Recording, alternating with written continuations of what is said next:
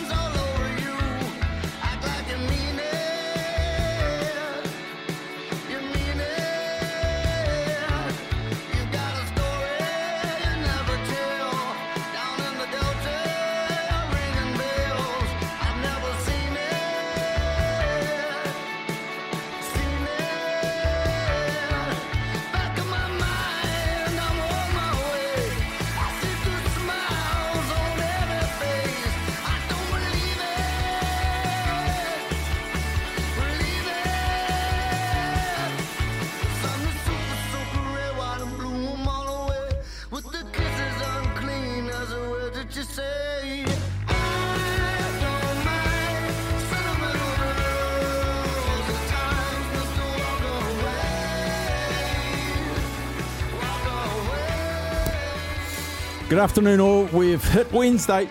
First hour, we're talking to Auckland and Wellington. So I need you people to get on the phone because Andy Thompson's doing his rural roundup today. In fact, the first hour, 12 to 1 the next 3 days because he's at an agricultural fair just out of Hamilton, apparently.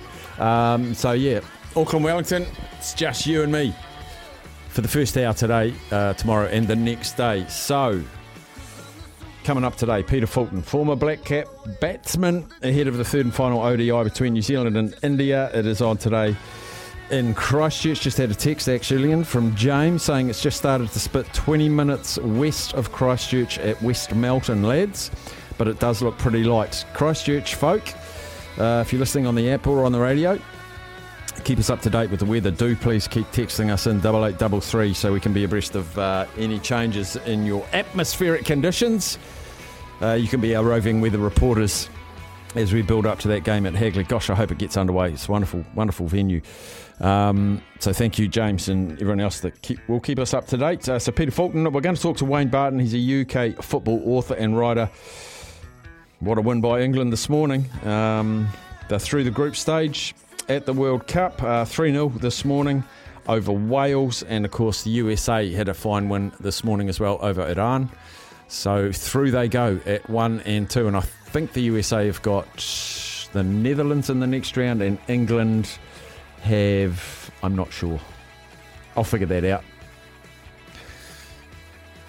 Might be Senegal, but we'll check that out for you anyway. But we're going to have a World Cup football chat after the 12:30 news. Casey Berrier, who's a professional footballer in her own right, former professional footballer from the USA, hooping and hollering this morning when the USA got through. So we'll have a chat to her. Very invested in the Football World Cup. We have the Chase today as well. Fun times. Chase. We'll find out what's making news. We are going to replay you a chat that was unreal this morning. Usually different listener groups, but if you did hear on Izzy and Kimmy for breakfast this morning, they had Sia Khaleesi on, the Springboks captain, and it was in the car. It was on the radio in the car as I was coming to work this morning. I'm just like, I could hear Sia Khaleesi talk forever. Oh, so if you missed it, we're going to play that at about 3:20 for you again. And if you did hear it, I'm sure you won't mind hearing it again. It's just like, I could like to take some pieces out of that and give it to some of our athletes here. What they play for was mind-blowing. I just absolutely loved it. That's why we're going to bring it to you again. Midday Madness, though, at least half an hour on this. The sporting record you are most invested in. Tim Southey could beat Richard Hadley. He could beat Richard Hadley, his records. And it was interesting. I didn't know Ricardo had talked to his panel and Sam Ackerman and Mark Watson, and one saying that they wanted Southey to hang on and chase Richard Hadley's record, and I think it was Sam said, no, Tim, go and do your thing. I want Richard Hadley to hold that record forever. I'm sure Richard Hadley wouldn't mind either way. They love seeing their records broken because that means they're serving New Zealand well. So what records are you really, really invested in? Ones you want to see beaten, ones you want preserved. 0800 150 811. It's Midday Madness. Give us a call. Well, listen, Buster, you better start to move your feet to the rockin'est beat of madness. Yeah! To the calls we go. First one up, Life member Zaid. G'day, Zaid. Good afternoon, Steve. Hey, brother. What do you got? What records are important? Just before we get on to the records, there's, I think, King in the Ring Saturday night. There's a light heavyweight, and there's a super fight. He's always entertaining older, big David Tui Tapo, about 7 foot, 150 kgs. Jeepers. Yeah, he fought in the heavyweights last time, cleaning the whole 8-man up. Yeah. Wow. He's a beast. So if you don't have too much time, but you want to watch one King in the Ring, I'd definitely watch that one, David Tui Tapo. Nice. Beautiful. That's at Event Finder Stadium. I've just looked it up. Good stuff. A record that I don't want to be broken is Daniel Carter. Ah, right. The highest test points scored. Geez, that's going to take some beating. Yes, I hope that doesn't. I wouldn't actually mind someone breaking Brendan McCullum's record, New Zealand. Which one's his? Which record's he got? That's 302. Oh, scored by New Zealand. Individual scores. Yeah, because if someone beats it, it's just going to be meritorious. Like, Ross Taylor's been the closest, I think. 290. The last closest was 292. Obviously, Martin Crowe got ran out on 298. I never watched it, but I heard about it.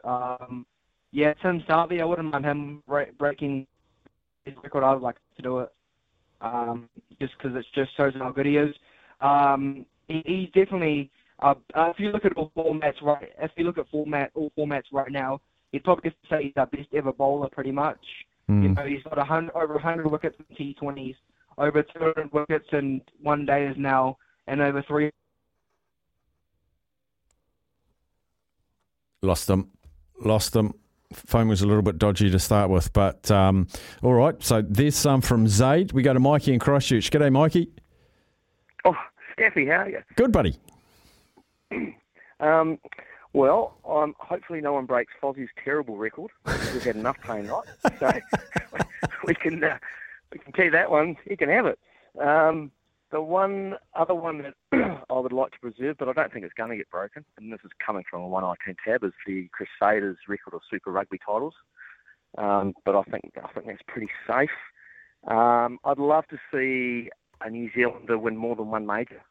Yeah. So come on, Ryan Fox, get a couple of majors. That would be fantastic. And I think guys like Michael Campbell and Sir Bob would love that as well. They would. So that's a record we'd like to see broken, eh? Oh, yeah. I'd love a Kiwi to win the Masters. Oh, my gosh. Yeah, yes, absolutely. But I'm going to be an outlier on the Southie thing. I think Paddles would love somebody to break his record, and I would love Southie to do it. I think he's been a real stalwart of the cricket team, because even if he does break the record and hangs around and does it, Sir Richard Hadley's record is intact in the sense that he will still have by far one of the best averages, the amount of tests that he played. So if Southey brings it, and I think he's class bowler and will become one of our greats, it's also by sheer stint of the number of tests he's played. So, I think Sir Richard Hadley's record will stand on its own just in terms of the average. So, I would love to see that broken. Yeah, and I agree. I think Richard Hadley would like to see it broken, and if he's got 1 or 2 wickets to go in a test match or whatever it is, Richard Hadley will be at that test match and he'll shake his hand when he breaks it. That's what would happen. 100%. And still, Hadley's still the greatest cricketer we've ever had. And I don't think that's going to change. Maybe Williamson if he carries on, but I still think that'll be the case. So that's me for mine. Good man. Thanks, Mikey. Cheers. Good man. Tolaga Bay's own. Ed. Kia ora, Ed. Tolaga Bay time, bro. Kia ora, my bro. Hey, I I loved Richard Hadley too. So my sporting wonders, and the Scorpions, when we won the Auckland Fox Championship, and our club is like 52 years old now, and I don't think that's going to get beaten. Yeah. It's a long record, isn't it? Well, we only won it in 96. Well, for us, all the boys coming up, they got to do it and try and get another one for the club. But, so far no one's done it. And, that's the record for me. But, hey, Staffy, guess what? I won a 4-leg multi today. Did you? Yes. I had the Phoenix Suns last night at $2. Denver Nuggets at $1.50, and I had the Netherlands to lead at half-time and win to nil, $2.75, and the USA, Puselik scores and USA win at $5. Oh. I put $5 on that, and I'm at the pub now with $211. You're a champion. Oh, boy. And the boys are looking at me all morning at work going, has that fella done any work, man? He's looking at his phone all morning. I hope none of the boys I hope my boss is not listening. I've got to get off. See you later, bro. See you, boy. Here's Ed from Tolaga Bay. Oh, good stuff. Craig from Tauranga. G'day, Craig. How do you follow Ed? Thanks, Steph. Oh, I should have put someone in between. Sorry, mate. For me, records are meant to be broken, so I'm all for records being broken. And the one that I desperately want broken is New Zealand Test cricket's lowest ever score of 26. I really want someone to take it off it. That is a great shout. Oh, yes, it's a great shout. All right, that's it from me. Interested to see what everyone else comes up with. Cheers, mate. Thank you. Yes. Craig from Tauranga, that 26. Actually, when we were at the Fitzherbert Park doing the slog sweep, I went down the night before. We were just having a few drinks and a bit of a catch-up, and the old deputy rector in my days at Palmy Boys was a guy by the name of Ian Cahoon, and apparently he played in that match when we had 26, when we scored 26, and he got a pair. 0 and 0 in his 2 turns at bat, and anything to do with the 26, he hated the number 26. And the ironic thing is, when he sadly passed away, it was on the 26th, and they said that is not fair. Wow, yeah. That's quite remarkable. Gee, numbers are sort of weird like that, aren't they? Do you have a number? I've got a favourite number. 27 is my favourite number. What's any reasons? It's a pretty lame reason, but my very first golf club was at Buckley in Shannon because my 2 best mates, when I was at school, and I just started playing golf, and I joined Buckley, and the very first day I went down there to play in the Pickard Cup. God, I remember all these things. The illustrious Pickard Cup. The Pickard Cup, geez, and I actually ended up winning it. But anyway, in the clubhouse, they were selling raffle tickets. My favourite food, oysters. What was first prize? 2 dozen oysters. And I said, I'll just take a number. And I took 27, and I won the 2 dozen oysters. I won the Pickard Cup, and it's been my favourite number ever since. Wow. And that's quite interesting because you say that you generally are hopeless at like sweepstakes and terrible draws and prizes. And I had been for the first 13 years or 14 years of my life up till that stage, never won anything. And I won 2 dozen oysters with ticket 27. Bluff oysters? Yes, that's the only kind. That's a great one. I know. It's a great one. Who did you pick in the sweepstake in Germany, eh? No, I've got Argentina. Oh, Argentina. Oh, you could be doing okay with that. TBC. And then I draw Argentina and they lose the first Yeah, that game. was a good first year. Saudi Arabia. That was interesting. There's been a lot of heat on me in particular about the sweepstakes. I'll just say, Steph. Would love to see the Crusaders record broken. I'm thinking of the teams that I really don't like. Teams first before individuals, and teams that I really don't like, and the Crusaders be up there. So. Why don't you like the Crusaders? I'm glad we don't have all the Christchurch listeners. Well, I'll tell you what, Mikey called through. He's from Christchurch. He's listening. On the app, yeah. On the app. The app Why don't I listeners like the Crusaders? I just got to be careful here, don't I? Because the backlash that comes. I'll stick up for them. Okay, well, you going to pre-stick up for them, or you going to stick up for them after I argue my case? No, you argue your case. No, I mean, it's that classic, it's an arrogance, I feel, from Crusaders supporters, and the one-eyed, whenever we talked about the All Blacks, it was always Crusaders players that had to be in over anyone else. It was like, why isn't Matt Todd? Matt Todd's the best 7 in the world. He should be in there over Sam Cane, blah, blah, blah. And like, whether or not that argument's true, it just was always Crusaders first, Crusaders first, Crusaders first in their eyes. And, they always complained when they lost. It was just, I 100%, I'm rational enough to sit back and say, I don't like them because they're good. 100%. Oh, okay. But I think that I'm okay with that, Steph. It's like Melbourne Storm. People don't like them just because the Melbourne Storm are good. There's the little cheating scandal. The top teams always people want to bring them down because they're at the top. Melbourne Storm, New England Patriots, Tom Brady, whoever it is, if they're at the top, people want to bring them down. All Blacks, they're cheats. They're in the referee's pocket. Richie McCaw, always offside. People always want to bring down the top team. And I'm one of them. So you forgive yourself of your misgivings? I sort of do. Like, I understand that it's just so you're happy to be one of the minions that just follow the herd? In this regard, I sort of am, Steph. I'm okay with it. And I think a better way, just a little bit more, like, okay, I don't dislike the Crusaders, but either the Hurricanes or Manawatu and Crusaders and Canterbury, that's the team I like to beat the most. It's not bred out of hate, it's bred out of respect. Yeah. Because if you topple them, you've toppled a giant. So I respect the Crusaders greatly, but they're the team I like to beat the most.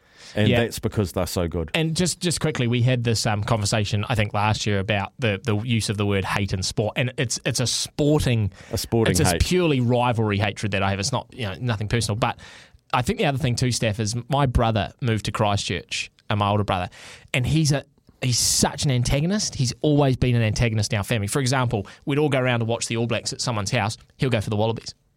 Oh, he's one of those. Yeah, just to be, or he'll go for the Wallabies we do the score prediction. He'll go the Wallabies when everyone else goes the All Blacks. So he moved to Christchurch, and what does he do? Becomes a Crusaders fan, just to tick off all of us cheese. So I think that's a part of it for me. Formerly known as your brother.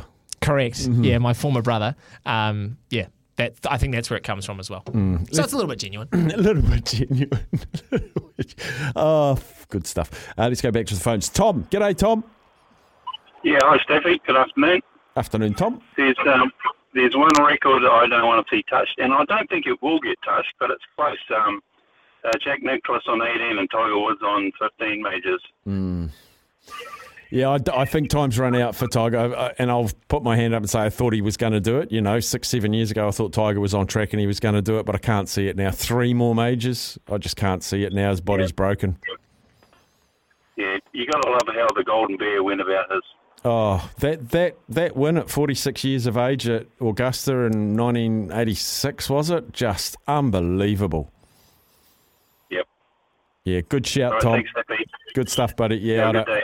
You too, mate. I don't mind Jack Nicklaus holding on to that. What did someone say once? It was the most beautifully... It was Frank Nobilo, I think, said... It was? To you? Yeah, he said it to me, and I just said, I just can't get my head around this. And he said, Jack Nicklaus has the greatest record of all time. Tiger Woods is the greatest golfer of all time. So is that just because Jack Nicklaus played an easier period, like as in there wasn't as much competition? Is that what he's sort of hinting at? Sort of. Like you cannot question Jack Nicklaus's record, but when he was playing, the guy who was like 30th or 40th favourite in a tournament, they had no chance. Yeah. Tiger Woods tees it up. These 50 guys can win every week. Yeah. Yeah. The depth of field is so extreme now. Now you said it's 5 or 6 years ago you thought Tiger was going to do it. I've never followed golf to the extent that I wouldn't be able to answer this question, so maybe you can work it out for me. Like, if Tiger didn't have and is it fair to say that the the indiscretions, off course stuff derailed his career? Had that not have happened, do you think he would have kept going? Yes. So that really was the catalyst. Yeah. Without that, because he was at that point he was probably the greatest athlete on the earth. He was unbelievable. Just won for fun, right? Yeah. So he would have won. He'd be on 30. You know what I mean? Oh, not 30, mate. I think he would have got Jack. And we'll never know. You can't. It's all speculation. But when that happened, and he had all that time off, and mentally it just would have. A lot of people say he brought it on himself, but mentally it just would have destroyed him. And golf is such a mental game. And then his body started breaking down. And I remember when I very first started watching him, I thought his swing's going to have to change. He put so much pressure on his body. At 21, your body can handle it, but you pay later. That's what's happening now. Although it's the car accident that's done him in. He literally can't walk now. You mean the one that, like 2 years ago? Or yeah. And he's had 15 operations or something. It's just ridiculous. Anyway, give us a yell. What records are sacrosanct? What ones do you want to get beat? What ones are valuable when you don't want to get beat? Chuck me your American records, your world records, your team records, whatever you like. 0800 150 811. Welcome back in. Before the news, we'll get to Graham, but first of all, it is Joe from Gizzy. G'day, Joe. G'day, Steph. A couple of records for you, mate. 232 oysters that I ate in a charity oyster eating competition. Well, I'm not going to break that again, buddy. But I'd give it a nudge. The best $100 I ever spent. Fantastic. Cal Ripken, 2,632 consecutive games. In baseball, that's a man going to work for 13 years in a row and never missing a day. Yeah. Right? Unreal. Yeah, absolutely. Mate, I'm a Green Bay Packer fan, hardcore. Brett Favre, 297 consecutive games played at quarterback. Unbeaten record, even by the cheetah Brady. The GOAT. But for me, one of the best records is Bob Beamon. When he jumped 8.9 meters, right, which is just beat Jesse Owens' record. But they reckon it's the perfect jump and is replayed at every Olympics and every athletics meet. But those records there, where guys didn't have the technology, but had Bob Beamon had the perfect form. Favre had plenty of heart, and Ripken had probably more heart than anybody to go to work for that many days in a row. So, but some great records, mate. Some great records. They're sure. And I think those ones are lodged in history. Like everybody wants to be a record holder, but I can't see anyone beating those ones, buddy. No, great shout. Thanks, Joe. Awesome. All right, see you, Steph. Cheers, buddy. Bye-bye. Last one before the news, Graham. Marlborough, Northland, the whole shebang. G'day, bud. Hey, bro. I wasn't going to ring up, but after what Sam said about the Crusaders, I thought I'd better bloody ring up and put them right. But quickly, I hope that Sir Richard's record isn't broken, just for sentimental reasons. Yep. I do hope Tim sticks around and does it. Because as Simon Dool said last week, if he goes, we could be in a lot of trouble. But I hope the Crusaders keep on keeping on. I think, I'm from the far north. I should be supporting the Blues. I can't stand the Blues. I hope they just keep doing what they're doing, and I hope the Blues carry on with their record. I think this year it'll be the 20th year they haven't won a title. This coming year, the 23 season, I think the last time they won was in 2203. I hope they carry on with that, and it just keeps continuing. We can have a 21st birthday for them, so they'll deserve it. And if Ken and Zaid want to invite me up, I'll come up and we'll celebrate together on another Crusaders win. So that's what I hope carries on. And with Leon as the coach, I'm pretty sure that's going to happen. Oh, that is one of your best calls ever, Graham. Have a good day, everybody. Fantastic, mate. Up the Northland and up the Crusaders. There we are. Oh, I love it, Graham. Absolutely love it. We'll take a quick break. Cliff on the other side of the news, sport and weather. Johnny Mac's back. Well, listen, Buster, you better start to move your feet to the rockin'est beat of madness. Yeah!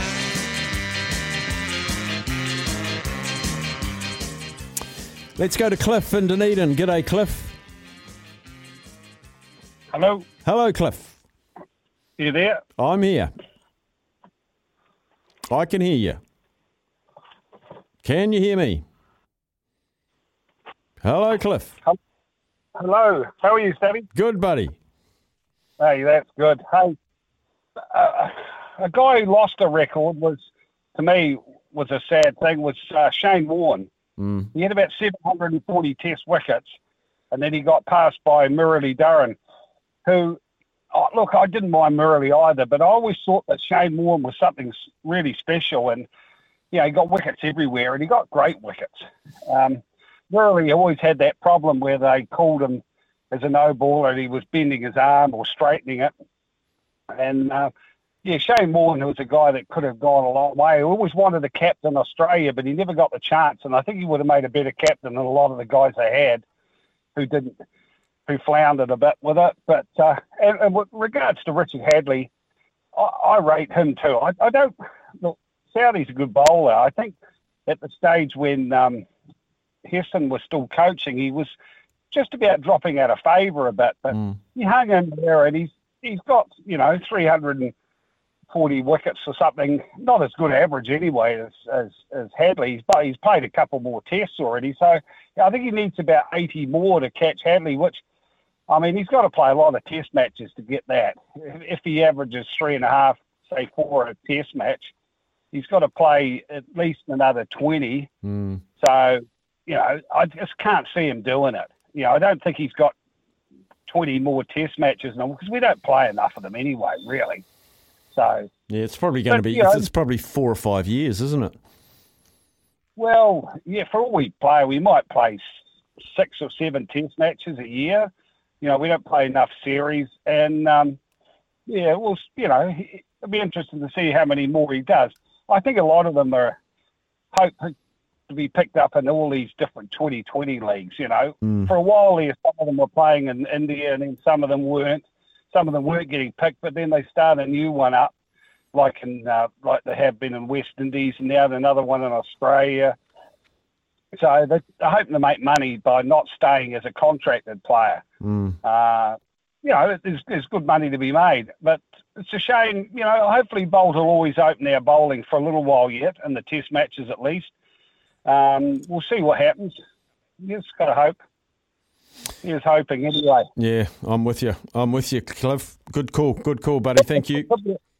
Yep, cheers. Cheers, mate. Cliff out of Dunedin there. Text came in here, and I hadn't even thought of this one, but probably resonates with all of us. Actually, the record I want to see beaten every year by extending it is the All Blacks unbeaten streak at Eden Park. I don't ever want to see that streak end, mostly because I'm 37 next week and I honestly can't remember the last loss. So in my mind, we just don't lose there.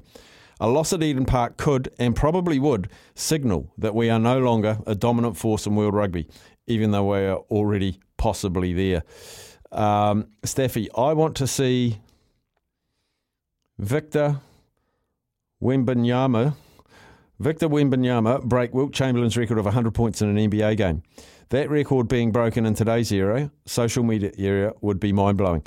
I don't want anyone to break Michael Jordan's playoff record 63-point game or John Stockton's combined career stats and assist record. No one is ever going to come close to Bill Russell's 11 championships in 13 seasons. Wilt Chamberlain's record off the court will never be broken either, will it? Surely. Holy heck. Not in this day. Rafa holding the most Grand Slams. I don't want Novak to get the record. He has been a spoilt brat in his early career, making many excuses when losing. Not like Rafa and Roger, who have been role models and will always be remembered. A lot more text to get through, and we're going to talk some football before the top of the hour. We'll take a break. Some ripper records you don't want to see broken, and a couple of mine as well right after the break. To your text messages, imagine what Roger would have ended up on if Novak and Rafa were not around. A record that would have never been broken. There is the argument that Rafa and Novak made Roger fight hard and as good as he is, and without those two there, probably more titles, but with those two, interesting. I think that all three have lifted each other's games, haven't they? But good point. Phil Taylor's 16 World Championship victories in the Darts World Championships will never be bettered. Paul Christchurch. I can't see it being bettered either. That's a fantastic record. It is Hadley for me. I remember when Vittori was threatening it and I was calculating his wickets he'd need to get to beat it based on tests available. Anyway, he was well short as it turned out. If someone were to beat Hadley, I would want it to be someone of the same calibre. Southey's great, but not in the same master class. Great points coming in. Mark says, I respect the Crusaders, but their fans ruin it for the organisation. Sammy, you crack me up, but I love your passion. Mikey G, Christchurch. Zaid would like to see the Crusaders record broken. There we go. Just because Mike said he wanted the Crusaders record preserved, I'm going to see I'm going to see that I'd love to see the Hurricanes break that record. And for the records, I'd like to see preserved the amount of white ball finals we've lost in the last 5 years. I wouldn't want to see us break that record again. Cheers, Matt from Blenheim. Good text. Wilt Chamberlain's 100, someone else has gone for. Ken Irvine's try-scoring record in the NRL, 212, I think. Alex Johnson from the Rabbitohs is on track to take that. Sam says, nah, mate, he won't get that high. According to the voice of NRL. Zaid, I think I lost reception before. Also wouldn't mind seeing Usain Bolt's 100-metre record getting broken. I'm the same, mate. Might be for different reasons, but I am the same. And Zaid also messaged for Northland Graham. I thought you support Northland Graham. You should support the Blues. Tell you what, mate, he doesn't. Hey, Steph, JB from Christchurch here. Weather is sweet now in town, but the southerly is due right at the start time. I reckon we might get 2 hours in if we're lucky. A couple of the records I've jotted down. I'd like to see Manawatu never go winless again, like they did last season or this season. I've mentioned the All Blacks World Cups. I don't want South Africa to win next year because they would have won more World Cups than us. I really want to see a Grand Slam in golf majors, and I really want to see a Grand Slam calendar in tennis. And probably one I want to see most in the next 12 months. A little bit biased. I'd love to see Zoe Hobbs go under 11 seconds. She's knocked 0.2 off her best time in the last 12 months. She's at 11.08. First New Zealander, well, she's got the New Zealand Australasian record now. I'd love to see Zoe Hobbs this summer go under 11. That would be absolutely brilliant. We go to Darren in Melbourne. G'day, Darren. Hey, Staffy, how are you? Good, thanks, Darren. I missed your first half of your madness because I was working. Now I'm transiting. But obviously McCaw would have to come up for a lot of things. But for me, it's that Conrad Smith, Marnonu midfield. I don't think we're ever going to see a midfield play together so much, especially under the current regime. They're lucky to get 10 caps between each other, let alone 60 to 70 odd. Yes. Yeah, the rotation, particularly in the 12 jersey, I don't, at the moment. Another regime might stick like glue to a combination that we haven't seen yet. I don't know, but yeah, I can't see the likes of the number of times they played together. Was it about 70 odd or something ridiculous like that? Yeah, I think so. I mean, Lonnie got 100 caps, and I think Conrad was in the 80s. So yeah, it's a big number, and I don't think we'll ever see something like that for a long time. Just on the flip side of the coin, I don't think we'll ever see a captain annoy a ref more than Stephen Moore from Australia. I reckon that's definitely. I've never seen a captain upset a ref more in my life. I'm the same. Just thought I'd give you something else. Yeah. Well, maybe the Aussies would probably say Sean Fitzpatrick as well was probably of similar ilk. Oh, I don't think he upset him, but Stephen Moore. I don't know what it was. He could say anything to the ref, and the ref would just take it the wrong way. It was just uncanny. He sort of had a superpower of being able to upset them no matter what. So yeah, good shout. Yeah, Stephen Moore, great man though, but geez, he was niggly with refs. Yeah, very. So good stuff, Darren. Thanks, mate. Good show as usual. Cheers, buddy. Thank you, Darren out of Melbourne. Great listener, Kiwi over in Aussie. We go to Joey in Auckland. G'day, Joey. Yeah, g'day, Steph. I'm with you, mate. I just, I'm in Auckland, but I just don't want to see Manawatu have another season with no wins or any side, mate. You just want to see them do better and improve. It's like anything, mate. You just, it's pretty tough on everybody when that happens, especially yourself, mate, from the mighty Manawatu. And I just like to see them. I was just saying yesterday, get someone like Wayne Smith in there, mate. Imagine Wayne Smith there helping them coach, mate. Oh, was that you that had... I heard that call into the station yesterday about mentoring and going spending. I loved that idea. Yeah, mate. Well, you imagine having... If he doesn't... Don't let him go out of New Zealand. No way. Doesn't matter how much money. Just chuck the money at him. Well, give him party money, whatever. You just don't let a guy like that go out in New Zealand, especially after what he did with the ladies. And you imagine him mentoring the Manawatu and like East Coast and that. East Coast struggled for a long time, and and Jose Guerra and them have got them going well, you know. You want to keep that momentum going, mate. Bang on. And the three things that Smithy's got is he loves the country, he loves rugby, and he loves a challenge. Well, there it is. Yeah, and the other thing too, Steph, I forgot to mention the mighty Barry Thomas as a prop in the 60s. He was the first man to take Manukau to a Gallagher Shield. He captained them, and he played prop for New Zealand, and he was a pretty tough prop too. Barry. He was a very good footballer. You know, a lot of people, you know, don't know would know the name Thomas, but he was very, very good as well. Nice. But yeah, there you go, mate. Go to mighty Manawa too. Up the Manawa They're my second team, mate. Good boy. Thanks, Joe. Thank you, buddy. Thank you. One more before the break. We go to Graham. G'day, Graham. Afternoon, Staffy. How are you? Very well, sir. A little bit surprised about people not wanting Southey to break Hadley's number of test wickets. I'll read out some names to you here. In order: Ponting, Border, Steve Waugh, Clark, Hayden, Smith, Mark Waugh, Warner, Langer, Taylor, Boone, Reed Chappell. Do you know who they are? Yes, I know all of them. They're the 12 highest test run scores for Australia. And my question would be, who is Australia's greatest ever test batsman? Who do you pick? Jeepers. Well, it's Don Bradman. Yes, and he's not there. And he's 13th on the list. So that just kind of proves that people play more test cricket these days. So if Hadley's record for number of test wickets was to be overtaken, that doesn't mean that he's no longer our greatest ever bowler, because chances are he always will be. Yeah.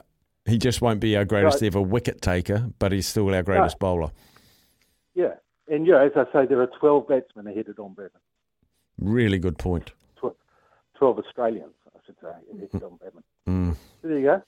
Perfect. That's why you're the sports freak. Thank you very much, mate. Cheers. Cheers, buddy. There's Graham, the sports freak. Great call. Heap of text message coming. Ma Nonu and Conrad Smith played 62 times together. Wow. Amazing. Hi, guys. A record I'd love to see broken is Lewis Hamilton's. It'd be great to have a decent bloke also be a great. Not bad. Someone's mentioned Peter Snell's record here, 144.3 in 1962 on the grass at Lancaster Park. A truly magnificent record. I was there as a 7-year-old and the record stands to this day. We'll take a break and I'm going to come back and I'm going to share some of those old track and field records in New Zealand. It's quite staggering. Back after a break. Gull, fueling your mission. Pop into your local for some good value fuel. Gull.nz. All the afternoon delight you'll ever need. It's Afternoons with Staffy on SENZ. Thank you for your calls in that first hour. Remember that we have the Aber Living Caller of the Month. The best caller of the month is going to win an Oklahoma Joe's Blackjack Charcoal Kettle Grill. A couple of calls in that first hour will qualify to be shortlisted. New Zealand athletics records. I'm just gone through and had a look at some of the older ones. 1980, the women's 400 metres record was set. 42 years ago. Kim Robertson, 51.6. 1980. 1987, the mile. Christy Fitzinger, remember her. She set that in Oregon. 1986, the 2,000 metres, and here. With some of the older ones. 2009, the 100 metre hurdles. Andrea Miller. 1991, the high jump record. Tanya Murray, set in Dunedin. Jump of 1.92. With some other older ones. 1992, the heptathlon, Joanne Henry. This is like 30 years ago. Women's. It's probably the older one, 1988. Oh, that's the Ekiden Road Relay, which I don't know what that is. But there's some rippers of old ones in the men's. 1962, Peter Snell in Christchurch, that one of our listeners went to. 144.3 in the 800 metres. 1962. Goodness me. 1976, John Walker, 2,000 metres. I think John Walker still holds the mile record too. Yes, he does. From 1982, set in Oslo. The mile record, 3:49.08. John Walker. It's been held since 1982. 1963, the 1 hour. Bill Bailey, one of the greats. He ran 20,190 metres in an hour. 1963 record. 1984, the 3,000 steeplechase, Peter Renner. Some old records here, folks, that could still go. Bob Thomas, the New Zealand long jump record, was set in 1968 in Whangarei. Bob Thomas of Northland, 1968. Oh, 1987, Simon Pullman, decathlon. Oh, wrap your teddy around that. The 4x100 relay, 2005. 1993, the 4x400 relay. 1971, the 4x800 metre relay. Set in Stuttgart, Germany. 4x1500 metre relay. Melville, Dixon, Quacks, Walker. Happy days. News time.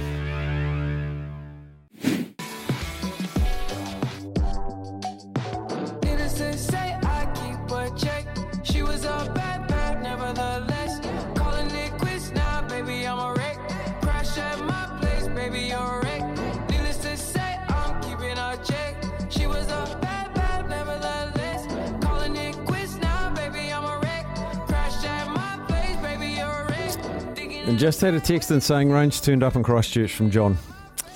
Oh dear. And someone else says, hey Staffy, not looking good for the cricket. Just driven from Rangitata to Timaru, drive into rain at Temuka.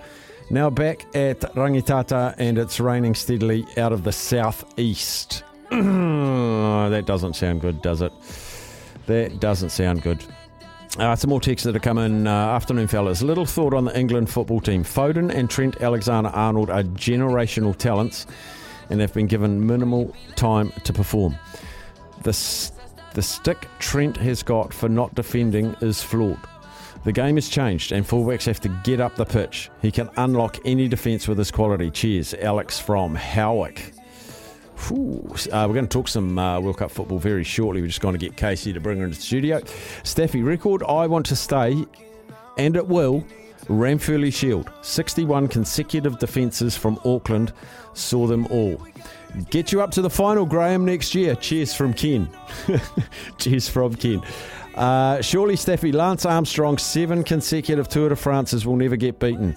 I can't see it either. Although, no one pre-Lance Armstrong thought anyone would go 7 in a row. I mean, when Miguel Indurain came along, I thought, hello. But no, what did he get, 2?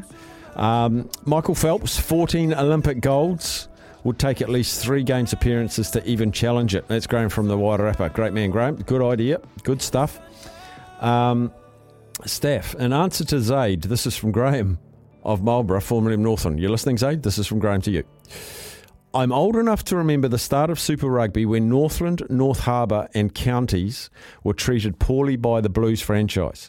So when the Crusaders beat the Blues in 98 against the Blues team stacked with All Blacks, that was the team for me. And yes, I'm a passionate Taniwha supporter, which is a region and where I'm from. The Blues are a franchise. Keep supporting the Blues, Zaid and Ken. They need your passion. Cheers, Graham. Wasn't it? North Harbour were originally the Chiefs, weren't they? Yeah, they were. And counties had a stint as Chiefs as well. I think that was because of the power of Auckland. From Craig, top 5 ideas. Oh, he sent through some top 5 ideas for our draft, Sammy. So I'll get Sammy or Captain K to note those ones down, Craig. Let's have a look. I don't mind that. Except your last one. I don't know any Bible passages.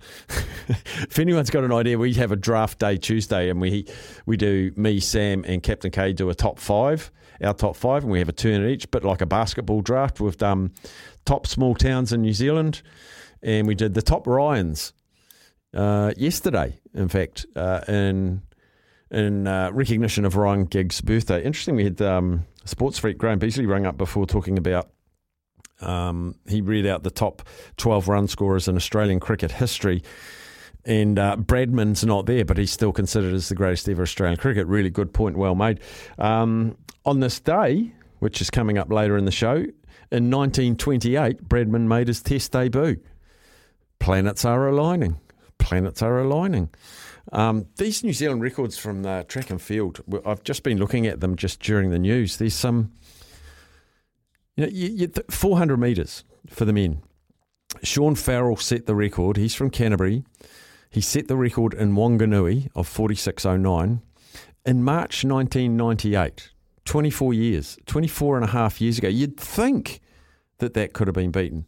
The remarkable one, but these are lifetime athletes. Peter Snell, John Walker, 800 and the 1,000.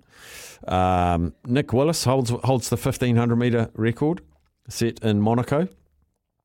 John Walker still holds the mile record, Oslo, Norway, 1982. John Walker also holds the 2,000. Nick Willis the 3,000. Adrian Blinko, 5,000.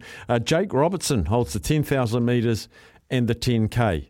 I don't know how that's different. And Zane Robinson, in fact, they've got exactly the same times. How about that? Are they twins? I think they're twins. Jake and Zane have both run 27.28 for the 10K.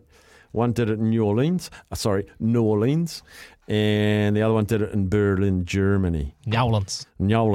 Zane holds the half marathon and the marathon record for New Zealand, set in Kagawa, Japan, and Southport, Australia. Clearing the throat, getting ready to talk to us. Oh, here we go.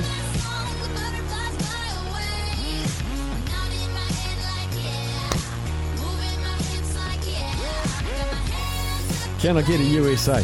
Can I get a USA? USA! Oh, Casey Berrier joins us. Just resplendent in your USA football attire, Casey. A lot of talk here has been about the England result 3-0, but just as credit-worthy, the USA, for a long time, not known as a powerhouse of football around the world. I'm going historically a long, long way back. You're known for baseball, basketball, hockey, football, gridiron football, American football. Just, out of respect, Steph, maybe just for the next 10 minutes, we soccer. Men's. Men's, sorry. Yeah, clarify with the US men's team versus the women, because it's a different conversation. Yeah, so soccer, which I'm much more comfortable saying. So soccer in the US, and you've lived and breathed it your whole life. What did this morning's result to mean to you, being an American national, away from America, away from Qatar? You're down here in New Zealand, but the smile hasn't left your face today. Neither has the heart rate. It hasn't come down either. No, it's awesome. I think I was standing in my living room for a good 30 minutes for the final duration of that game, just pacing around, jumping around by myself. Lots of texts coming through from my mom and just friends back home who come out of the woodwork during this time of year, or this time of year when the World Cup's on, because I know I'm such a fanatic. But no, it was great to get the win, to get through. You never know what the U.S. men's team is going to do. They're full of surprises. Holding your breath to the very end, because you saw what happened against the Welsh, and historically things come down to the wire with the men's team. Generalised statement is Americans love sport. Now, not every single one, but Americans love sport, and with all due respect, bandwagon jumpers. So the US men's team are at the World Cup. America will be right behind them. But what's the expectation in the US for this men's team at the World Cup? Yeah, like you said, there's a lot of competition when it comes to sports in the US, and people do seem to, just appear to become soccer fans when the World Cup comes around. But look, anytime the U.S. steps on the field, we believe we can beat anybody. Doesn't matter who we're playing, whether it's Brazil or France. But that's an American thing, not a soccer thing, eh? No, it definitely is. It's just a mindset, and it's great. It gives you a chance, when you believe that you can win. You just kind of have a leg up on everybody. But expectation, I think it would have been a disappointment if we wouldn't have gotten out of the group, for sure. We now play the Dutch in the round of 16, which I don't think is a terrible matchup for us. If we were to advance into the quarterfinals, I think it would be looked at as a successful World Cup for the U.S., but still a lot of work to be done.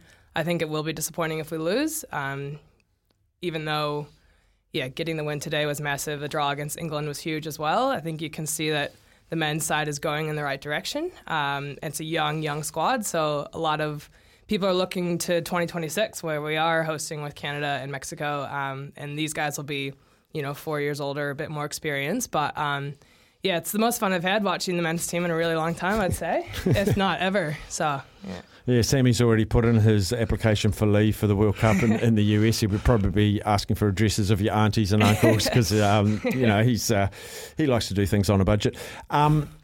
Where's your squad come from? Like, where do they pull these players in from?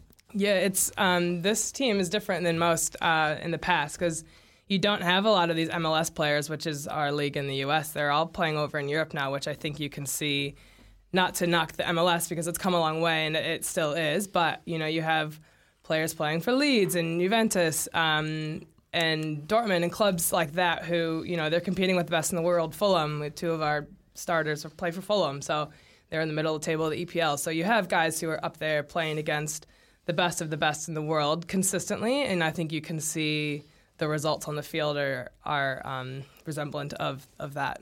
So. And the thing is, I would imagine with the Americans, like you're very nationalistic, you're very patriotic, and these guys have been far-flung all around the world, probably 11 months of the year, and they all congregate to go and play a World Cup. The feeling with those guys to be around their countrymen, which doesn't happen often, and the mindset that Americans have around sport, it'll be, we're gonna shock the world. And I'm a bit jealous of that because sometimes, we see the New Zealand team go on the field against Australia in cricket and we go, we can't beat these guys, and is that a mindset that Americans are born with? Oh, it's a good question. I don't know where it comes from. Like even when I played in Finland in the club team that I was playing for there, and we were playing one of the top women's teams, and you could feel that my teammates didn't actually believe that we could win, whereas like myself and our other American were like, come on. I mean, there's a reason why you play the game, right? Anything can happen. If you just go by what should happen on paper, then I don't know why anybody would ever take the field. But I think the same is the men's mindset in the World Cup now. Like, we do have the talent that we could compete with anybody, and on any given day, you could get a result. I mean, you've seen Japan beat Germany. You saw Saudi Arabia beat Argentina, results that nobody ever would have imagined we'd see. So, that's why you play the game. And I think the mindset the U.S. have, I don't know where it comes from, but it is something that is just ingrained in us. And, we expect to be the best in things. So whether we are or not, like, we still believe that we should be. So maybe that's part of it. But, yeah. Have you dared look beyond the Netherlands? Nah. Well, one match at a time, Staffy. I mean, we couldn't even look past Iran today. So, no, 1 minute, one game at a time. But I'm not actually sure. I haven't even looked to see who we'd meet next. Are you looking right now? I'm hurriedly trying to find the map, but I can't find it. Casey's actually been very humble here, Steph. I'm surprised he hasn't brought it up because the USA's star centre back, Tim Ream, Casey actually trained him. No, I didn't train him. She trained him. He wouldn't be there. He wouldn't be there without. These are lies. I did not train Tim Ream. I trained with him. I actually played club soccer with his wife growing up, and then Tim would hop in to a few of our training sessions in the summer if he wasn't off busy doing something else. So but he was hey, Tim, you've got to be attacking right, not left. He's looking. You train with. He's looking up to you. Yeah, So but that itself is a pretty cool story. I imagine most people in New Zealand don't know the story of Tim Ream, but he plays for Fulham. He captains them. He's been with them for I think about 10 years, 35 years old, his first World Cup appearance. He was kind of a late addition into the U.S. men's squad, and he's played every minute of every game, and we haven't given up a goal in regular play. It's only been on a penalty, so pretty impressive story. So it's and he's from my hometown, obviously, and we've got 2 St. Louis kids on the men's team. So, yeah, it's been fun to watch. 35-year-old kid playing at the World Cup. How about that? It's never too late. Never too late to be a kid. You can be 35 and still a kid. That is inspiring. I'm going to target USA playing, Steph, not supporting. I'll go over there as a player if I can. I get honorary citizenship. I got my USA hockey top today. Yeah. So, I just need to be signed off. It's the country of dreams, Dreams come true. Casey, nothing brings me more delight than seeing sports fans enjoying their national team's victory. So enjoy today. Hopefully you can enjoy the Netherlands and get that win for the US. And if they keep winning, we'll keep dragging you into the studio. Yeah, absolutely. Look forward to it. Go USA. Go the USA. Casey Berrier, national correspondent for the USA men's national team for the entirety of this World Cup, all the way to the final, here's hoping. We will take a quick break. On the other side, we're going to catch up with Peter Fulton, former Black Caps batsman, ahead of hopefully a game of cricket today. Pretty important match down at Hagley Oval today with the Black Caps hosting once again the Indians. Weather's been playing a muck with this tour. Hopefully it'll stay away. There are showers forecast, but if we get a day's play, I'm hoping we get a little bit of insight of what's been going on from 2 metre Peter. Pete Fulton, former Black Cap, joins us. G'day, Pete. G'day. Must have been pretty heartened, like all of us, with Tom Latham and Kane Williamson's partnership last time they were together. 221-run partnership and an unbelievable innings by Tom Latham. They've righted the ship. It was extremely impressive to watch. A big chase, even though the boundaries at Eden Park, are pretty batsman friendly. Anytime you're chasing over 300, it's never going to be an easy chase. And they made it look easy in the end. For me, watching Tom Latham there, it's a pretty good advertisement that domestic cricket is still a good preparation ground for internationals because he looked so good. I mean, he's a classy player and he's got plenty of experience, but hadn't played for the Black Caps for a while. Really impressed with his innings. Yeah, look, I completely agree. I was talking to someone the other day about that. He's had 4 first-class games for Canterbury, and he's had 1 full trophy game, and like I said, he's come straight back into international cricket against a really strong team, and hasn't missed a beat. So, yep, that's a great advertisement for domestic cricket, and probably a good message, if you like, for for young guys on the domestic circuit that if you can work hard and improve, then like I said, you can have success at the international level too. When I look at games of cricket, I always take about 5 factors. There's Team A, Team B, there's the umpiring, there's the weather, and there's the ground. And Hagley Oval is a happy hunting ground for New Zealand. They've won 10 of their last 11 matches at Hagley. What's the idiosyncrasies around the pitch, the venue, the setting that agrees with New Zealand cricketers down at Hagley? Oh, look, I think it's a pretty good wicket. Pace and bounce for the bowlers if you're good enough to exploit it. And you get value for shots, fast outfield. The boundaries are pretty big, and I think New Zealand teams they know the conditions and they know how to bowl on that wicket. So like I said, I think you would expect if New Zealand play well, I would think that playing on Hagley will it'll suit them well, and hopefully they'll be too good for India. We've got a pretty good complement of medium to fast bowlers. Do you foresee that, you've just mentioned pace and bounce, and I wanted to bring that up, but you usurped me, but I did know that before you said it. Could you foresee a time no spinners at Hagley for a New Zealand team? Oh, yeah, I mean, I think in Test cricket, obviously that's the way it's sort of it's been in recent times, but I think in white ball cricket there's always going to be a role for the spinners there, especially with the nature of the size of the boundaries that plays into the spinner's hands, and there's also bounce. So yeah, I think it's just it's a cricket wicket where if you bat well you can score runs, and if you're a good bowler then you will have success regardless of whether you bowl pace or spin. I see Adam Milne was stood down for the last match, but the expectation he will play in this match. We're pretty blessed in our pace bowling. I'm just wondering about the management of it. It must be tricky, like new ball, first change, second change, death, all of that. But we haven't really got weaknesses in our pace attack, have we? No, we haven't. There's a lot of depth. Even with someone like Trent Bolt now, sort of, I guess potentially not playing much anymore. So yeah, a lot of depth. A lot of competition for places. When you think that Kyle Jamieson's out injured at the moment, he's still got to come back. So yeah, a lot of competition, and I guess it's a little bit of that. I guess that sometimes dreaded word about rotation, probably, and just trying to make sure that you can keep everyone fit and available for selection. There's been a lot of talk about Kane Williamson in the T20 environment.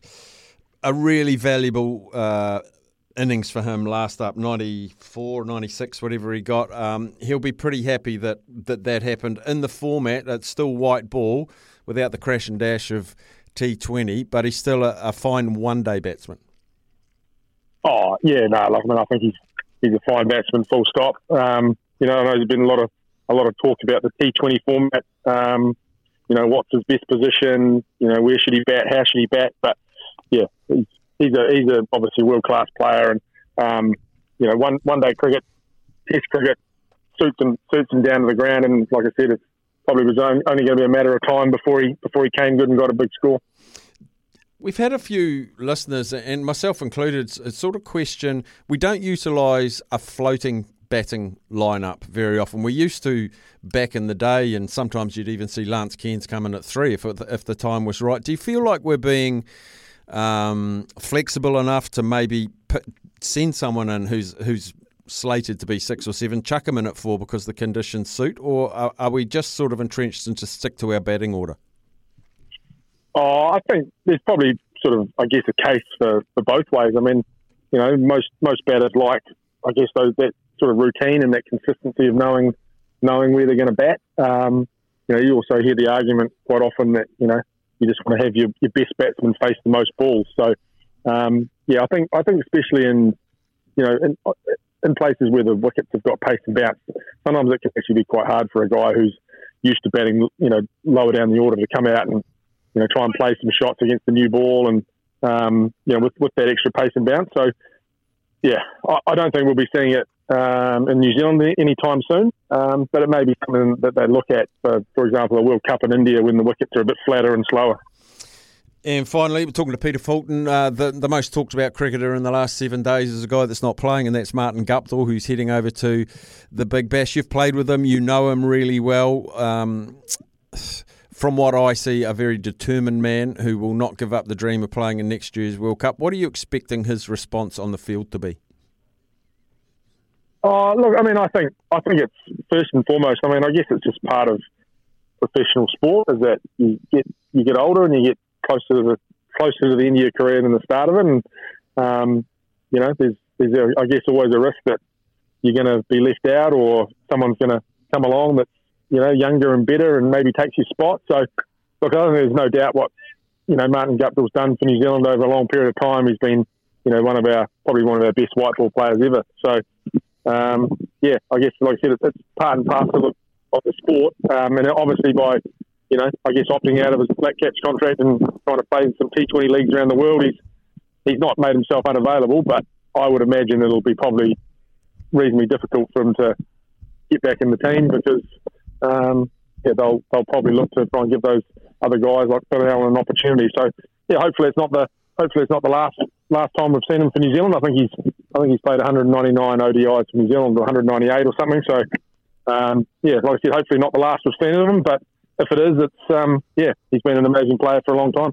Can you see that policy changing or easing a little bit over the coming seasons? And I've been saying for a couple of years, I think Colin Munro is one of our best openers in white ball cricket, and T20s in particular. He's just dominating leagues in the Caribbean and the Big Bash, and he's just on a tear, but he's never in the conversation.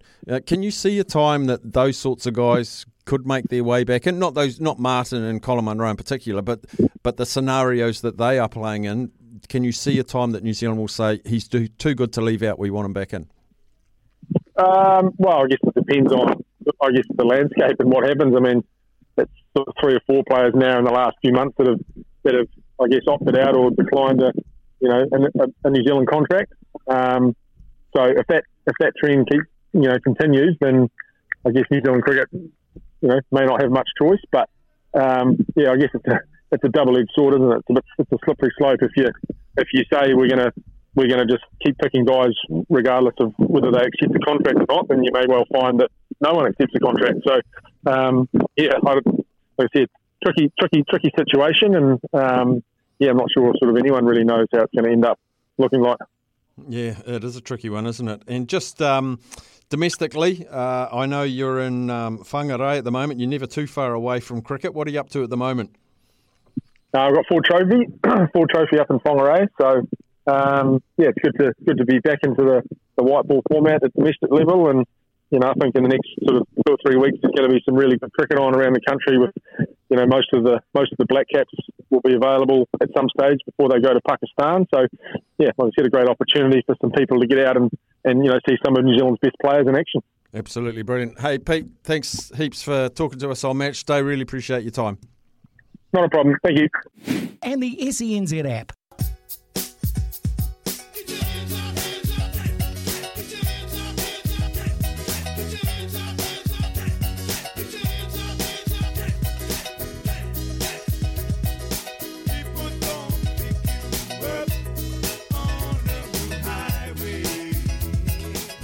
Just before we get to Pumawadi, just I love my rain radars. Just looking at the rain radar over Christchurch and people saying it's just started raining. The rain radar agrees. Sorry, little sneeze. It's very cold in here and it's very hot in the producer's booth. The rain's just hit. By my calculations, I think it's going to rain for about half an hour.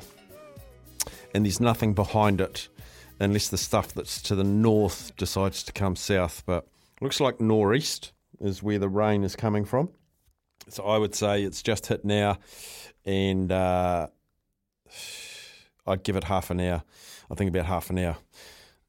Due to start at 2:30, I think. But yeah, keep us up to date. We're getting some good weather updates. Very important stuff for us here.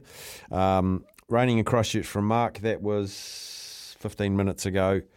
Raindrops are falling on my head from Mark. Right, fresh, hot off the press. But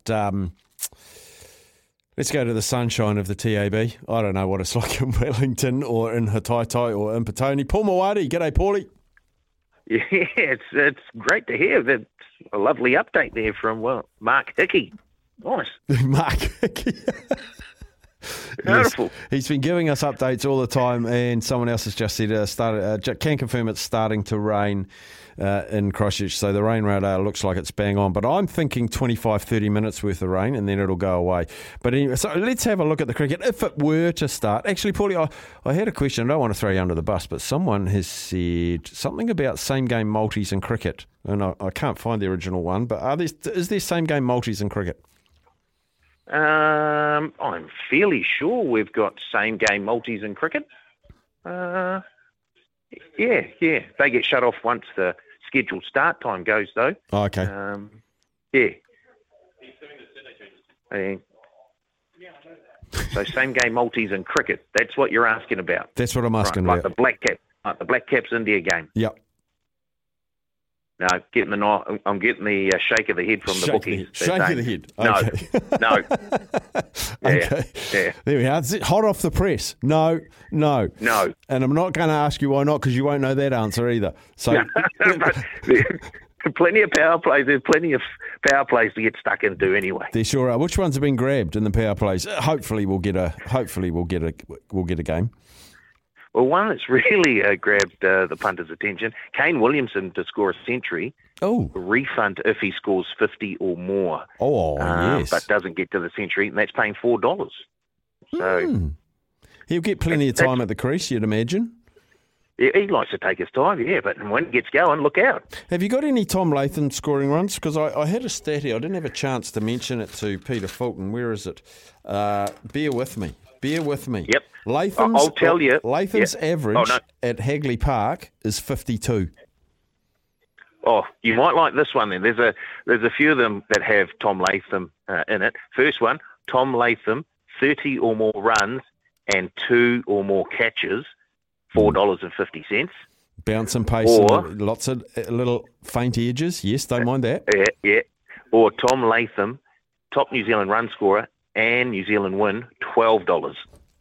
Now we're talking. $12 is my tune. There you go. Don't need to put a lot on to get a lot back. That's the little mantra I go by. A little 5 on that will get me 60. Tommy Latham, go you good thing. Oh, fantastic. Football World Cup, England are through. Yes. America are through. Everything's good in the world. It certainly is for English supporters and for the Americans as well. That's right. The first, 4 teams are now through to the round of 16. Of course, the Netherlands take on the Americans Sunday morning at 4 o'clock our time. And the English are taking on Senegal. And I'm fairly sure that game is Monday morning at 8 o'clock. So, a couple of big games, but we've got some big games coming up in the final round of group play. The Aussies take on Denmark tomorrow morning at 4 o'clock. They need a win to get through. The French already through. They're taking on Tunisia, but you'd think they'd have not too many problems there.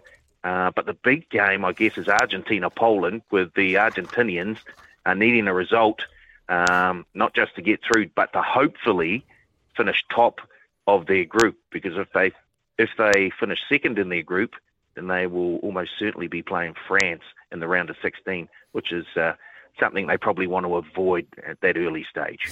Good result for the Black Sox last night before we head off, Paul. They need to just win. They play again tonight.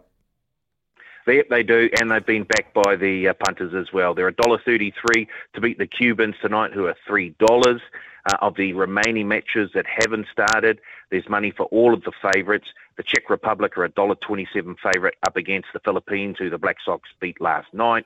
The Canadians are slight favourites, $1.62 to beat Japan. And the Venezuelans, very, very hot, $1.06 to take care of Denmark. All of the favourites in those remaining matches have been very well backed. Magnificent. Up the Black Sox. I'm absolutely loving it. And always love chatting to you, Mo. Good stuff. Yep. Thanks, Steph. And hopefully the rain goes away fairly soon down there in Christchurch and we get a game on our hands. Oh, and could you, just one more thing from a text that's just said, could you please let the CEO know of the TAB that Italy aren't in the World Cup?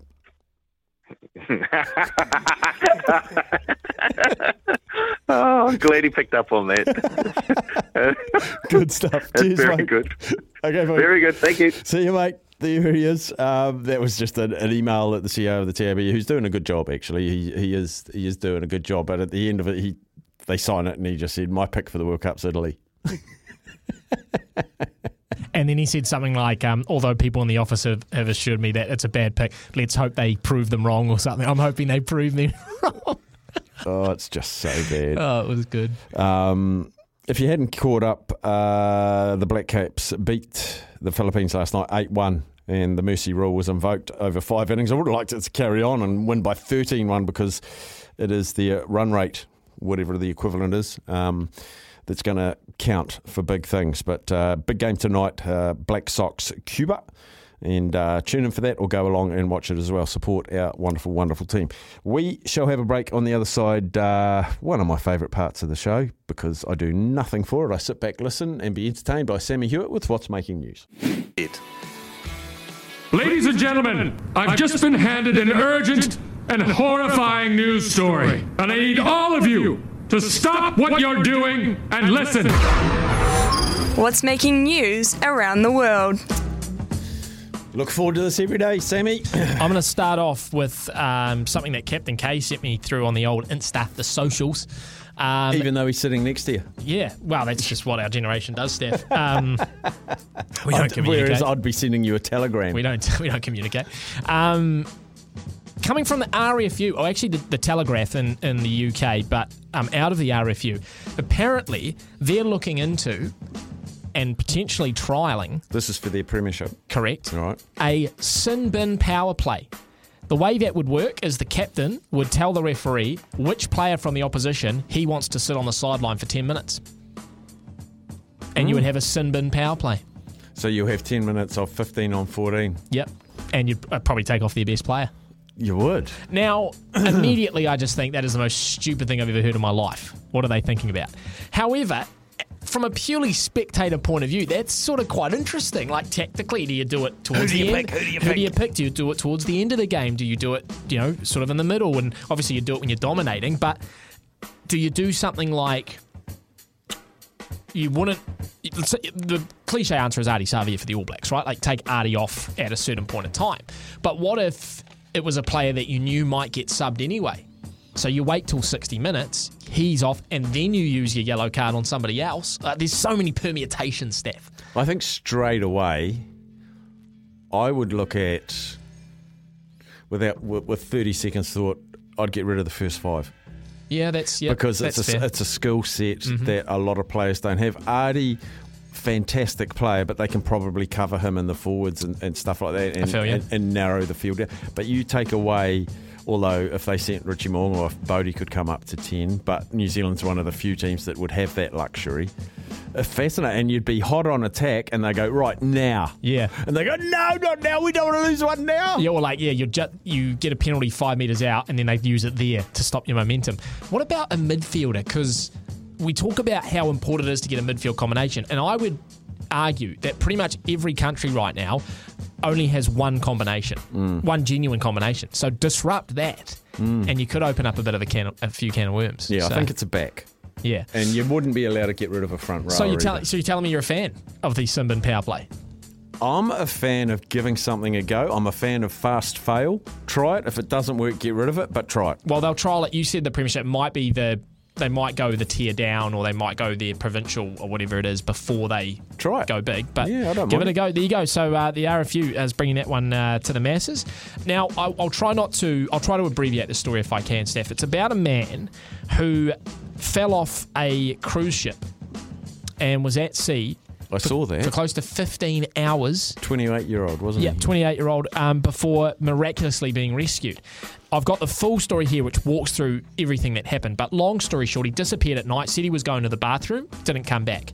They signalled the alarm at about 11 p.m, or someone said, hey, I think he's missing. They do another check in the morning. They sort of do a passenger check, make sure everyone's there. And in the morning, he still wasn't there. And so at that point, you've been 7 or 8 hours. They start panicking. They start to call a search and rescue. Gets to the point where the whole cruise ship has to turn around and join the search and rescue, helicopters, other boats, etc.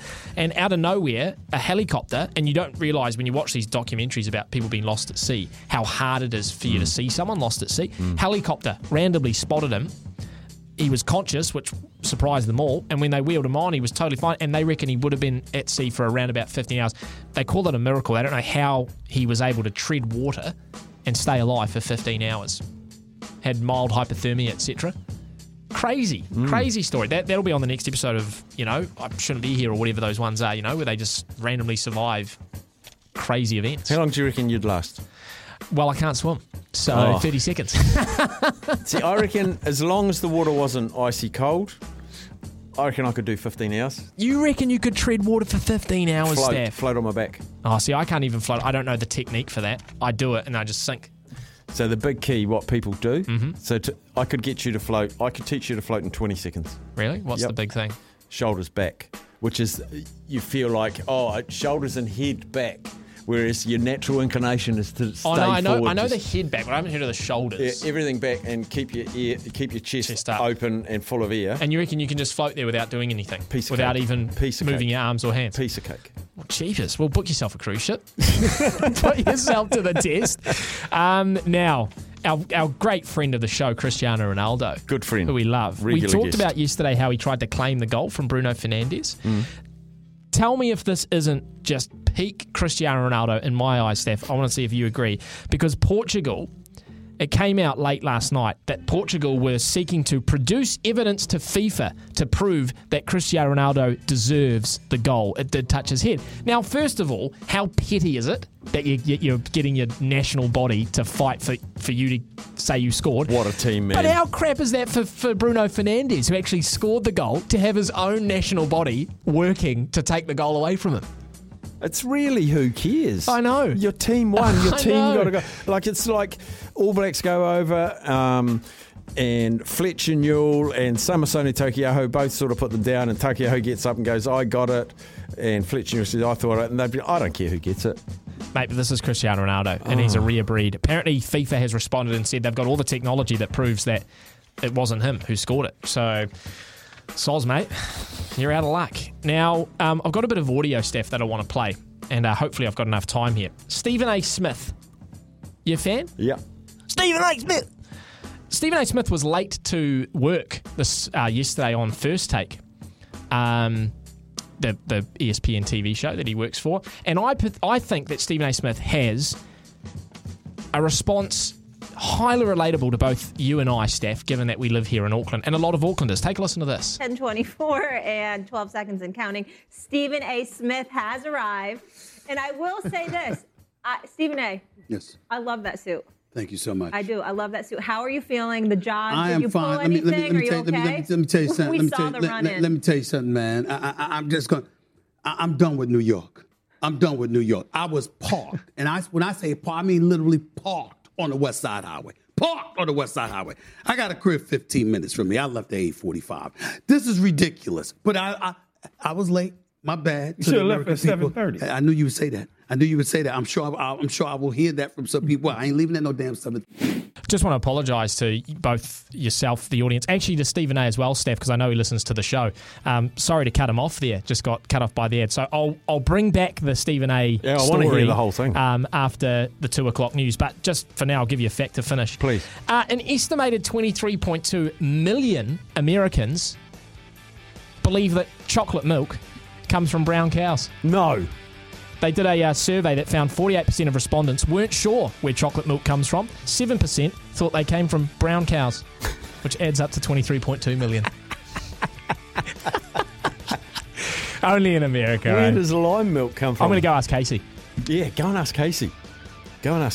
Our US football correspondent.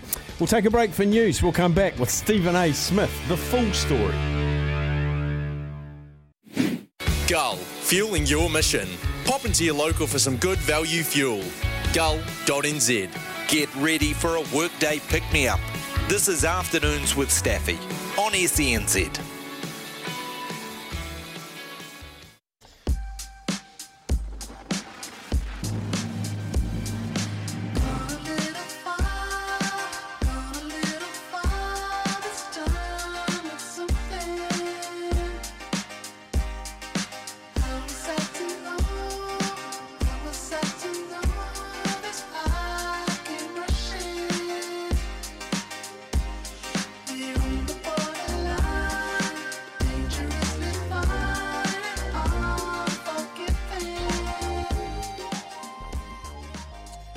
Stephen A.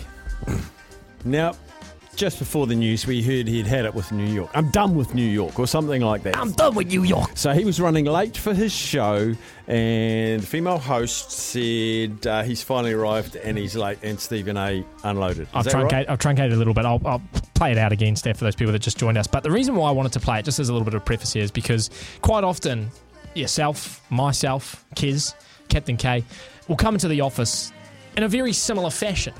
I quite often get texts from you and Captain K saying, mate, the traffic's horrendous. It's just ridiculous. But you experience that yourself as well. Yeah. We all have our days here in Auckland. You get them days. You get them days, and I just feel like everyone has a little Stephen A. Smith moment from time to time. 10:24 and 12 seconds and counting. Stephen A. Smith has arrived. How are you feeling? The job? I Did am you fine. pull anything? Are you okay? Let me tell you something. We saw the run-in. Let me tell you something, man. I'm done with New York.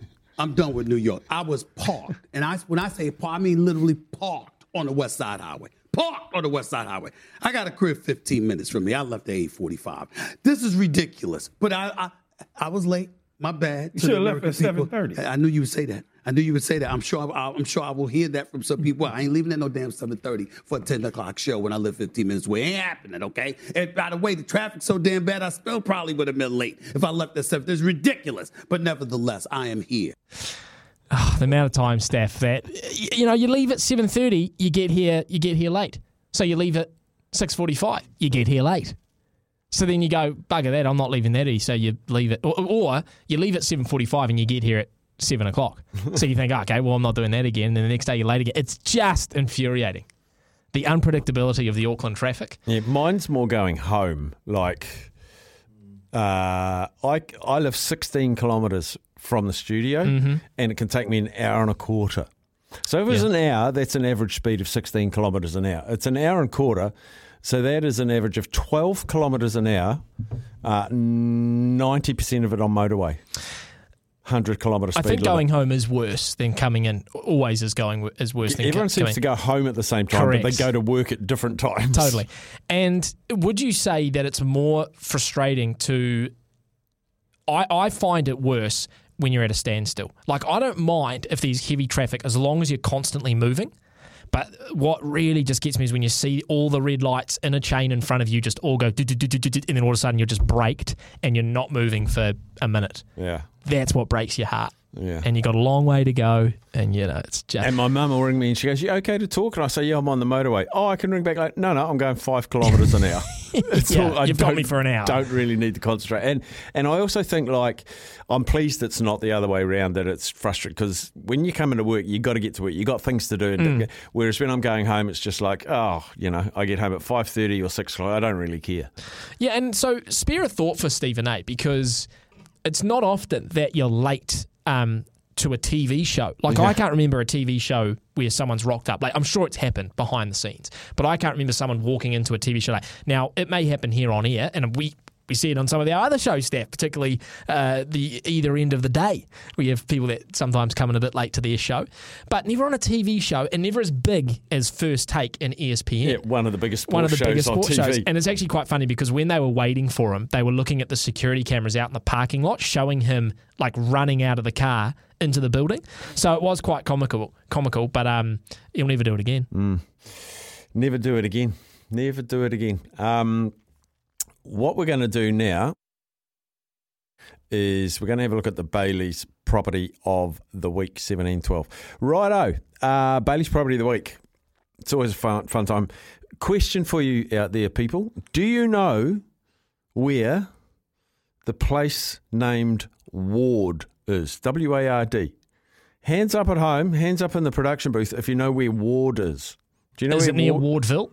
No, not bad. That's Woodville. Yeah, I know where Woodville is. That's just before the So Colonize. I didn't know till I just clicked on this map. This property is in Ward, or just outside of Ward, and that is between Blenheim and Kaikoura.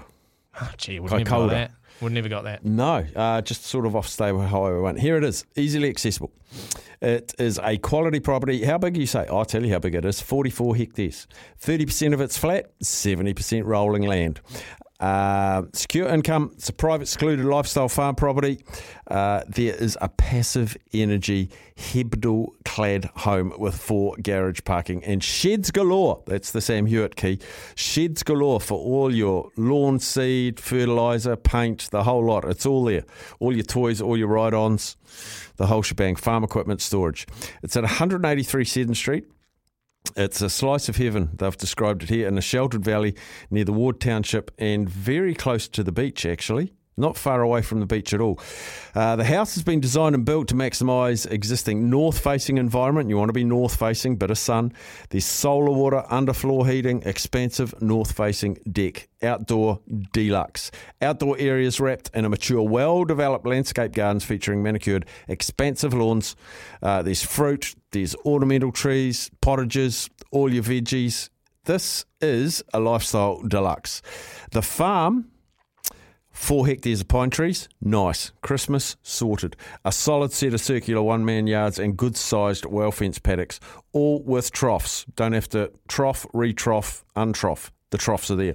Central gravelled laneway access for stock movements, connects the tracks. 95% of the property is accessible with side-by-side. It's currently used for beef grazing. There's a lease in place to offer turnkey income. This is a great summer country. Solid fertiliser and pasture history available. If you want further information, here's the two people. Charlie Fairhall McLean, Marlborough. Mike Poff, Marlborough.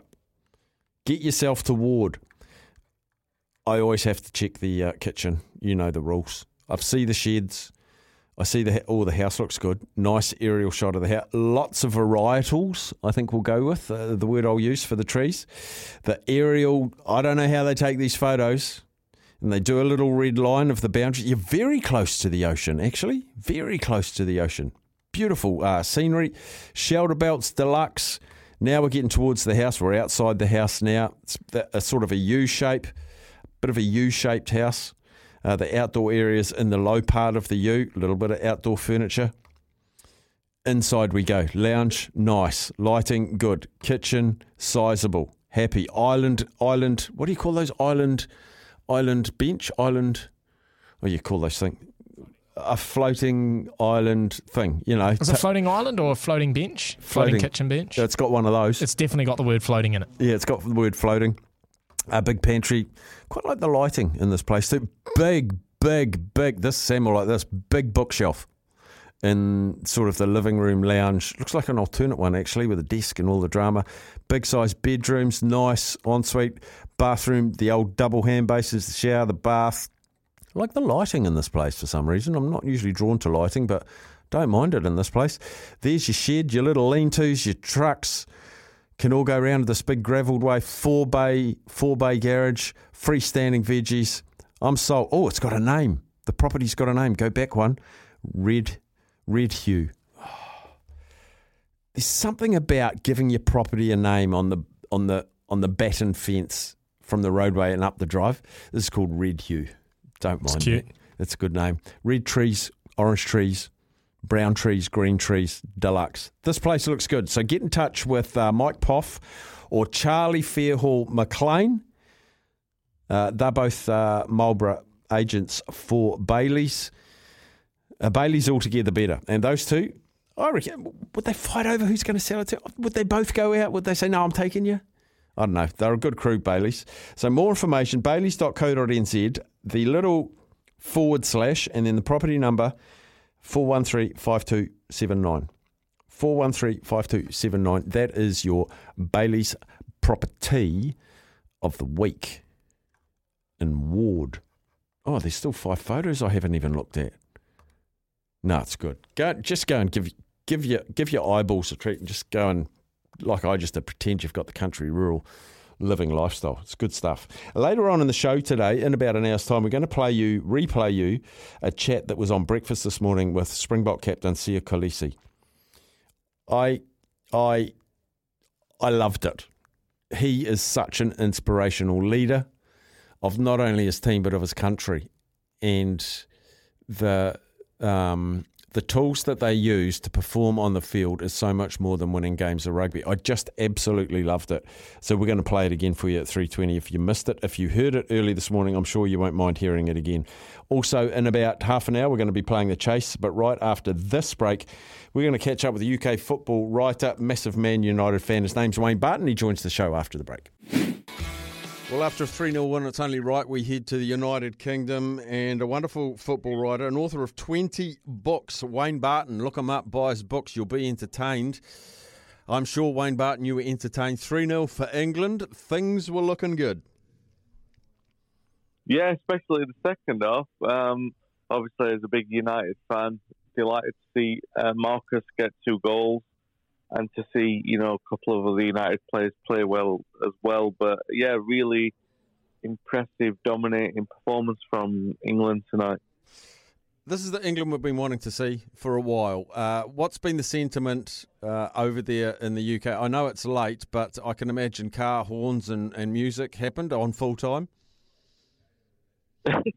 Not around our area. You know what? It's a little bit funny because historically, growing up, so I'm in my late 30s, early 40s now, early 40s. So in the early the past 20 years, the press have always built up England to unbelievable standards, to standards they were never likely to, achieve in major tournaments.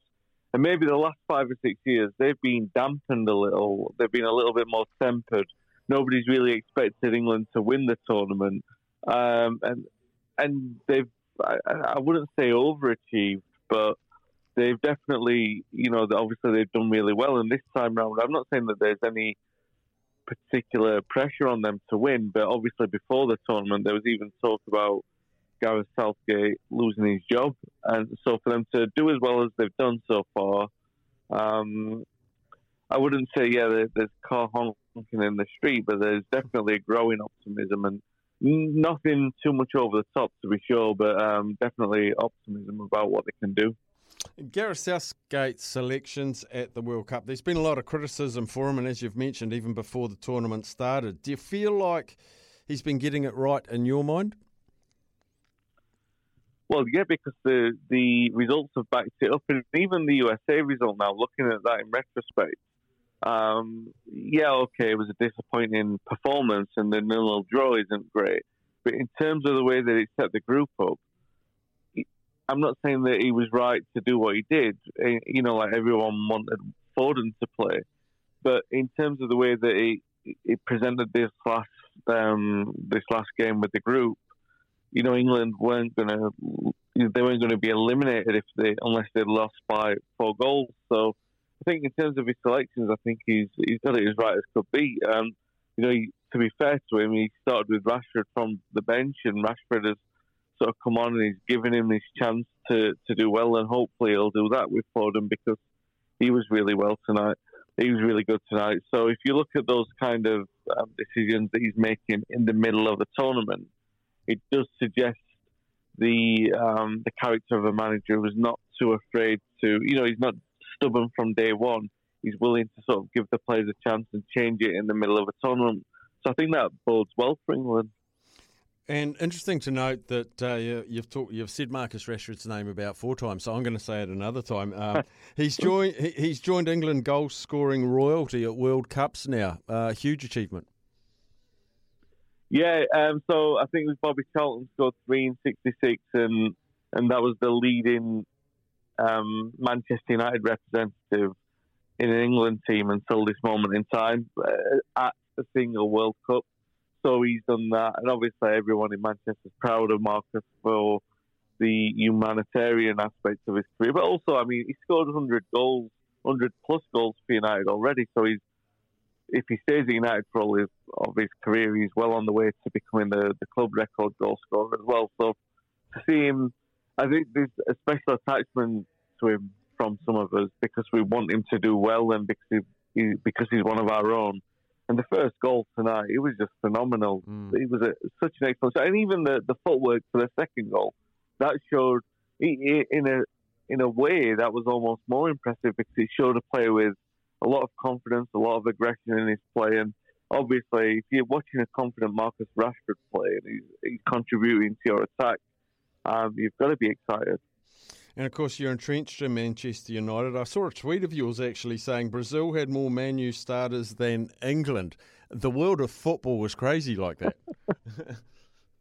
Yeah, well, England matched it tonight because they had Shaw, Maguire and Rashford. But before that, in this World Cup, obviously Anthony, Casemiro and I'm forgetting the other player, forgive me, but they were all on the Fred were on the pitch at the same time. Before 3 players of United were on the pitch for England at the same time. So, yeah, I think it's just the fact that it's Brazil and United haven't been renowned for great play in the last 6 or 7 years. So to see 3 Brazilians on the pitch for United at the same time is in the Brazilian team was kind of crazy. But to be fair, I'm not saying England played like Brazil tonight, but it was a definite step up from what we used to see. Yeah, I was going to ask you about the link between Southgate and his team and the style that they are playing. England fans, and you're one of them, are you seeing the potential, the right style to go even deeper into this World Cup, or is there something yet to be unleashed? Yeah, let me put that into proper context. As a Manchester United fan based in Manchester, I grew up with this idea that United were over England all the time. We had a lot of controversy with the English press, with England players over the turn of the century, where they had the knives out for David Beckham, for Phil Neville, for both of the Nevilles. So we always had this United over England complex. So I've never been attached to them in the same way that there are a lot of obviously loyalists in the country, as you would be if you're following your country at a World Cup. So I think I'm able to look at it from a more objective point of view. I will say that I still think that in my lifetime, watching England at the Euro 96, they had a really good blend of football. The way that they played football was really good. I don't really see that in this England team, but I do see a lot of outstanding individuals who can play good football. Jude Bellingham, for example, is just incredible as a player. Phil Foden, now he's in the team. Hopefully that those two can combine as well. You've got Rashford in good form. I don't necessarily, I think Southgate's doing right with his selections. I don't necessarily think he's a champion of great football. I'm not saying that to be critical, especially after seeing England win a couple of the group games handsomely. I just think we have to really be realistic and put it in perspective. Southgate isn't really renowned as a great football coach in terms of he doesn't really get a reputation for playing great football. But then again, you have to look at the players and say that the half of the responsibility is of the players, and they're doing what they're supposed to do. So you definitely could see if you're going to have an individual step up at certain points.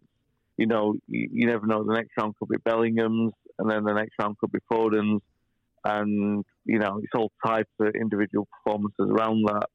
So I do think that they've got a fair good chance of going really far in the tournament. What does success look like for English football? And I'm talking fans, administrators, coaches, players. How deep do they have to go to get a pass mark? I think the further you get into the tournament and you look at the other teams in the tournament, I think Brazil have been quite impressive. Spain, without scoring, I know they had the anomaly of all those goals in one game, but generally they're not renowned for scoring a lot of goals. I think aside from those two teams, there aren't, or France obviously as well with Mbappe in great form, there aren't too many teams that England would fear too much. So I really think that, I know I said earlier that there isn't a great press expectation on them, but I think the further you get into the tournament, the more games that you see and the more you see England play well, that you would expect that if they don't get to the semi-finals, they'll probably be criticised in the press. That's probably what I would think at this moment in time as well. I think they've got a fair chance of getting that far, and then, as you know, when you get to semi-final, it's as much about luck as it is a good performance. So if they get that far, then I think that most people will be quite happy. Talking to Wayne Barton, wonderful UK football writer based in Manchester United, if you hadn't already guessed. Wayne, finally, I don't like to look too far ahead but because we're in the middle of a World Cup, but things are looking pretty rosy for the future of England football with some of the youngsters that Southgate's brought into the squad and the performing on the stage. They're only going to be so much better. So things are looking very good for the next Euros and the next World Cup as well for you guys. Yeah, I think that's fair. I think, again, to move back to Southgate, there's a lot of speculation about whether, this tournament will be his last anyway. If he takes England as far as what he thinks he can for this tournament. But like I mentioned earlier, you've got Fulton, you've got Bellingham. These are two generational talents in the England team, in the England setup, that you would, if you were a coach at England, you would be looking at that thinking, I'd be quite happy to stick around to the next generation. I mean, this is a wider conversation, to be honest, where you look back at English football and the Premier League and all the investment in there and the weakness of, or the increasing weaknesses of the other European leagues. It would suggest that English football could get stronger in the next 2 or 4 years. So it would, Southgate would stand a better chance at success at either the Euros or the World Cup. So, it's an interesting one, for sure. I mean, you can't discount teams like Spain or Germany or France because they've been, certainly Spain and France have been quite strong at this tournament. But as far as England are concerned, you do think, for years, I mean, Euro 96, World Cup 98, there was the song came out, the Three Lions song, and it was kind of tongue-in-cheek because nobody expected England to get that far. And now it's almost flipped the other way where the press expectation is kind of muted, but people are growing in belief that they can actually be a major contender at these tournaments. So I think that regardless of how they do at this tournament, because it's, it's 50% luck, 50% performance, like I said earlier, they'll stand a chance of being a major contender in the next 2 or 3 international tournaments. Brilliant, Wayne. Great chat. We're following England quite closely here, as you would expect. It's probably the most watched league from New Zealanders is the Premier League, and so we've got a real affinity for the England football team, and it explodes. We actually had a guy walking past our office before. We've got big glass windows and big TVs, and he's standing outside the window, double pumping and just going 3-0, 3-0, and we didn't know who he was. So it has captured us down here. Wayne, really appreciate talking to you today. All the best for you and your team over there, and we'll stay in touch. Thank you. Take care, my friend.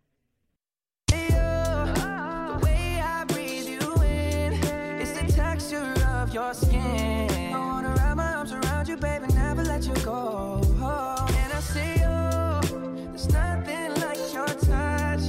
It's the way you lift me up. Yeah, and I'll be right here with you till the end. I got my peaches out in Georgia. Oh yeah. I get my weed from California. That's that. I took my chick up to the north, yeah. I get my light right from the source, yeah. Yeah, that's it. Welcome back in. Watching the preview of the Aussie West Indies. Ken's just texted in saying that the Aussie West Indies first test in Perth build-up is on now, so they can't be far away from getting going. We've had a number of weather checks from Christchurch. Rain stopped. Is anyone jumping on Tuivasa this Sunday for UFC? Tuivasa. They must be fighting in the... That one escaped me. I will be. Mark from Blenheim. Oh, no. Mark says, I know where Ward is. It's about 40 minutes out of Blenheim. Ward is 10 minutes from me now. Matt from Blenheim. Do you guys rate the power play? France to win, most corners and most shots on target, both in each half. Oof. I don't know enough about soccer football to see whether that is good value or not. 450 for France to win and have the most corners and most shots on target in each half. That's a question for Captain K. Who's France playing next? Does anyone know? Yep, they are playing Tunisia. Brendan's Tunisia. So France to win, most corners, most shots on target, 450. There you go, Kane. We shouldn't have said that out loud, to be fair, until we'd got on it. True, yeah. We might have just... Oh. Afternoon, boys. When you're talking to the TAB fellas, or you may know, Staffy, can you bet on top 5, top 10, top 20, 3 different players for a multi?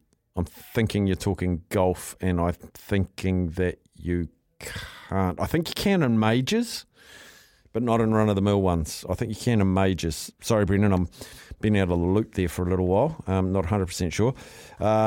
This one here, the afternoon plan. Black Caps on TV, volume on low. West Indies versus them over there. Test match on the SEN app on the phone. Staffy and Sammy on the wireless in the kitchen. And chicken parmigiana under preparation all in the same room. Sign me up for the chicken parmigiana. What a setup you've got, Texter. That is magnificent. Hey, Steph, I can tell you that it is heaving down in Ward at the minute, but they need it. And bloody good hunting and diving out that way. Cheers, Graham from Marlborough, formerly in Northland.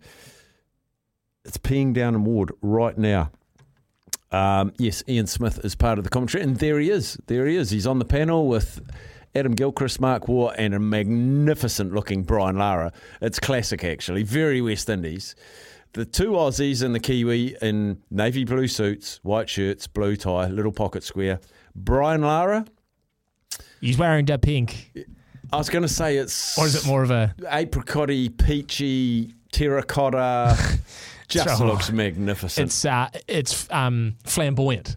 Flamboyant, to say the least. And he's in great nick. You were just saying as well that you're a big fan of Aussie Test cricket, like just as a product. Yeah, you'll consume that. I love the Test matches out of Australia and in Perth, and the coverage is brilliant. It's always good cricket. It's always a fight. The Wacker. It's not the Wacker. Do they still play Perth? The Wacker? Is it Perth Wacker? They've got that new stadium.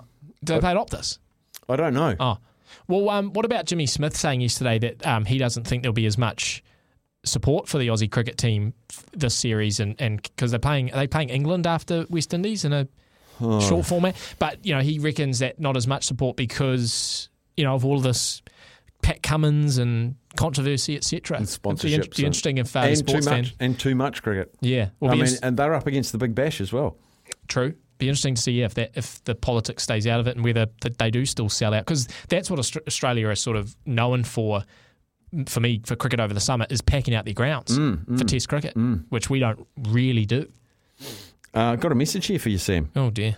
Sam, if you do nothing else in your life, learn how to swim. Mm-hmm. You'll need it if you have kids. Sam, you have a kid. I know, I do know how to swim, but just, it's always been a bit of a weakness of mine. And I told you a story about in high school, where I did the surf lifesaving course and failed. And did I tell you that story? No. Oh.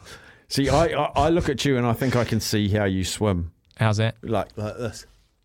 Yeah, sort of. Well, that's how I used to swim. Yeah. But look, really long story short, I signed up in sixth form music class, thinking I really wanted to do music. Thought that'd be fun, and we showed up to the class. And I was one of two. And quickly learned that this just wasn't going to be fun at all. And all my mates had signed up for PE. So I jumped over to the office, said, can I do PE? They said, yep, but you can't start until Wednesday. This was on the Monday. You can't start until the Wednesday class. So I get there on the Wednesday, and they had already done, on the first day of school, they had all gotten into the pool and swam, I think it was 400 metres, which is of a 25-metre pool, 16 laps? Yep. Is that right? 16 laps in the pool. And they'd already done their time trial and everything. So when I got to class, they're all doing paperwork by the pool, because we always did outdoor classes for those first few weeks. And my teacher says, right, well, you've got to do the trial. Everyone else has done it. You've got to get and do it. So I was like, well, in front of everyone. And he was like, well, you got to do it. So I get in the pool, Staff, and I think 16 laps. I'm doing it in my head. I'm like, that's not too hard, is it? I do the 16 laps, and after about 3 of them, the teacher literally just taps me on the shoulder as I'm like basically drowning through the water. He taps me on the shoulder and he's like, mate, just get out. He's like, this is hard for you. Just get out of the pool.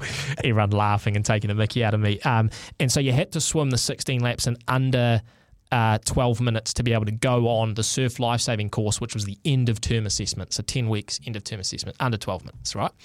So I thought, well, I've got to fix this. So I went to Te Rapa Pools, great establishment if you're from the Hamilton region. I went to the Te Rapa Pools, Staff, I'm going to say 3 or 4 times a week after school, 40 lengths. 40 lengths, and I tried sometimes to do it non-stop. I took breaks, but I just wanted to get better at swimming. Learned a bit of technique, and after my 10 weeks, I did the trial in the pool, and I think I swam 10 and a half minutes. So I was going to the surf life-saving course, giddy up. Surf life-saving course in Whangamata. And I got there late because we had an athletics meet on the Saturday. I got there on the Sunday. On the Saturday, beautiful, flat, sunny day, you had to run 100 metres, swim out 200, swim back 200, that's the 400 metres, and then run 100 to the finish line. And you did, I don't think you had a time limit, but you had to do that and pass. So I get there on the Sunday after a nice calm Sunday, storm, like 2 metre high waves, just cold blowing, and I was doing it with like 5 other people. So I run along and I'm getting ready, and then I go out into the ocean, I start swimming. Now, when you're swimming against waves as opposed to in a pool, one of the things that really gets to you is you can often like look off to the side, and it doesn't look like you're going anywhere. You don't get that sense of going forward because you don't have the objects next to you. So I started swimming, and I'm trying to go up over these waves, and the head's going up and down, and then I did what is just the number one rule you do not do. I let my legs fall and tried to touch the bottom. And then you realise there is no bottom. You know, I've swum out 50 metres, there is no bottom. Panic, can't get my feet back up upright. What do I have to do? Hand in the air. Teacher has to swim out and save me with a little, the little flotation device. And then I get towed back into shore and fail the class. So after 10 weeks of 40 lengths, I bloody failed PE. It was pretty much the only thing I failed in school, Staff, was how to swim. So... Not my favourite activity, I'll put it that way. Okay. Not my favourite activity. So then you parked it. Sam's just texted, different Sam. Steph, you can put golf multis on top 5, top 10, top 20 and top 30 or 40 on any tournament as long as it's different players. It does not need to be majors. Thank you, Sam. See, I told you I was out of the loop. Ken's told us that the test match is at Optus, as the Wacker is under construction. So that's getting underway. And I see the one-day cricket has started on time. India are batting. Shikhar Dhawan and Gill have opened the batting. Tim Southey with the first over. So the first ball has gone down. So we're underway in Christchurch, about to be underway in Perth, and we're about to be underway with the chase. If you want to play the chase, 0800 150 811. New Zealand's favourite game show, the world's favourite game show, and our favourite game show in the afternoons. 0800 150 811 if you want to play the chase.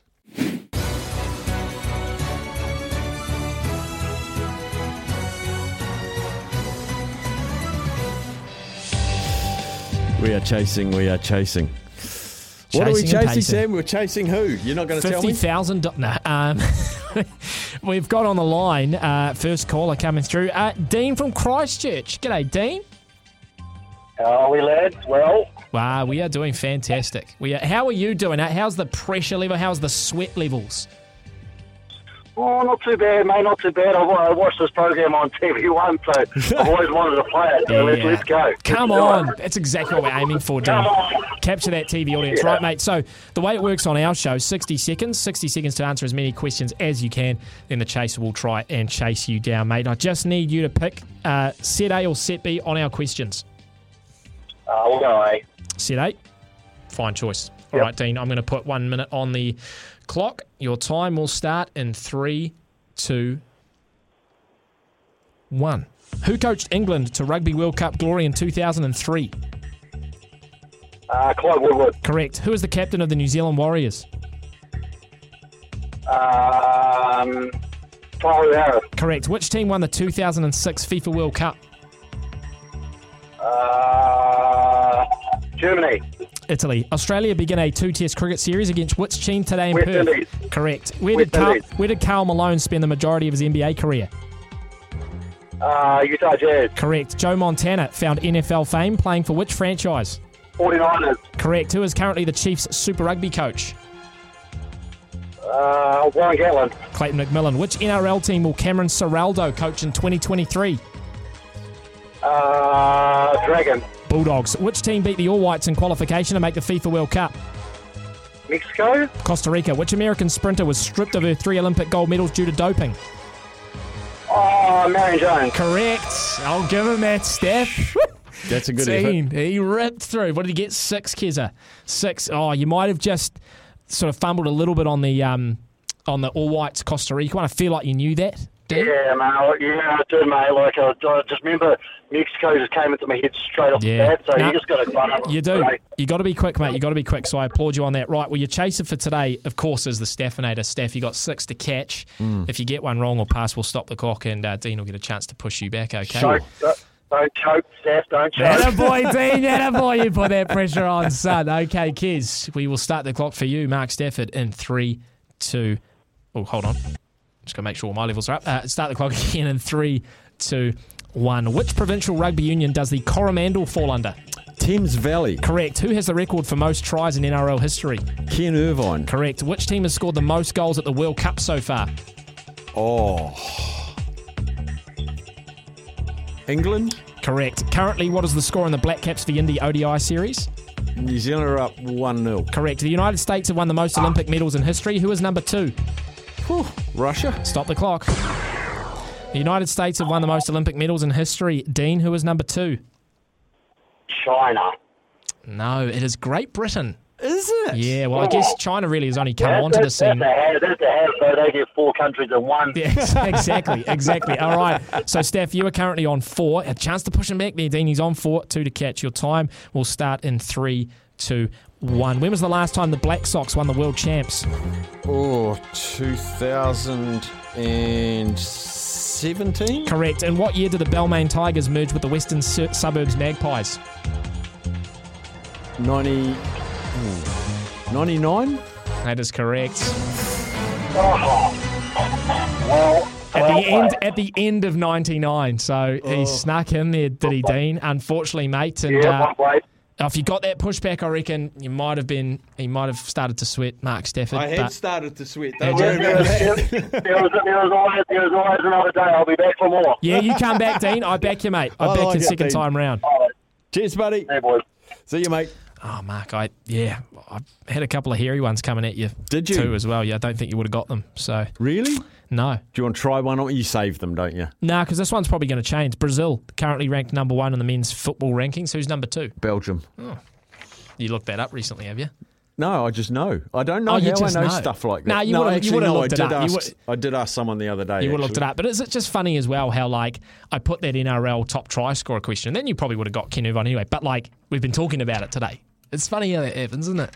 Hand on heart? Yeah. I didn't know that before we talked about it earlier today. So I put that in there thinking, you might not know that one. Yeah, Yet we talk about it and you get it. And then the West Indies, I mean, we've been talking about that too, who are Australia playing. But anyway, good effort from Dean. I think we're just a couple away, Steph. We're probably 8, I think, is the golden number for you. 8's massive nervous. 15 without loss, India through 3 overs. Come back after a break. Gull, fueling your mission. Pop into your local for some good value fuel. Gull.nz. All the afternoon delight you'll ever need. It's Afternoons with Staffy on SENZ. Kane went swimming in the ocean, but when he left, the ocean didn't say goodbye. It just waved. The vegetarian never became a competitive swimmer because it didn't like the idea of swim meets. Staff, a shout out. 2 New Zealanders will be refereeing the France-Tunisia game tomorrow morning. Well done to them. Absolutely. I saw that there was a couple of officials going to the Football World Cup, and there they are. They're involved tomorrow. France-Tunisia, congratulations. That's a big day for them. I hear Ruby too is going to be at the Grandmouth Santa Parade. What a great lass. I bet you wouldn't catch a male rugby star doing that. Big ups to Ruby. She can do no wrong, Rubes. Craig sent through a cryptic crossword. I don't understand cryptic crossword clues. A footballer dribbles backwards in the Leprechaun's derby. 4 letters. I don't even know where to start. We'll take some news and we'll kick on after 3.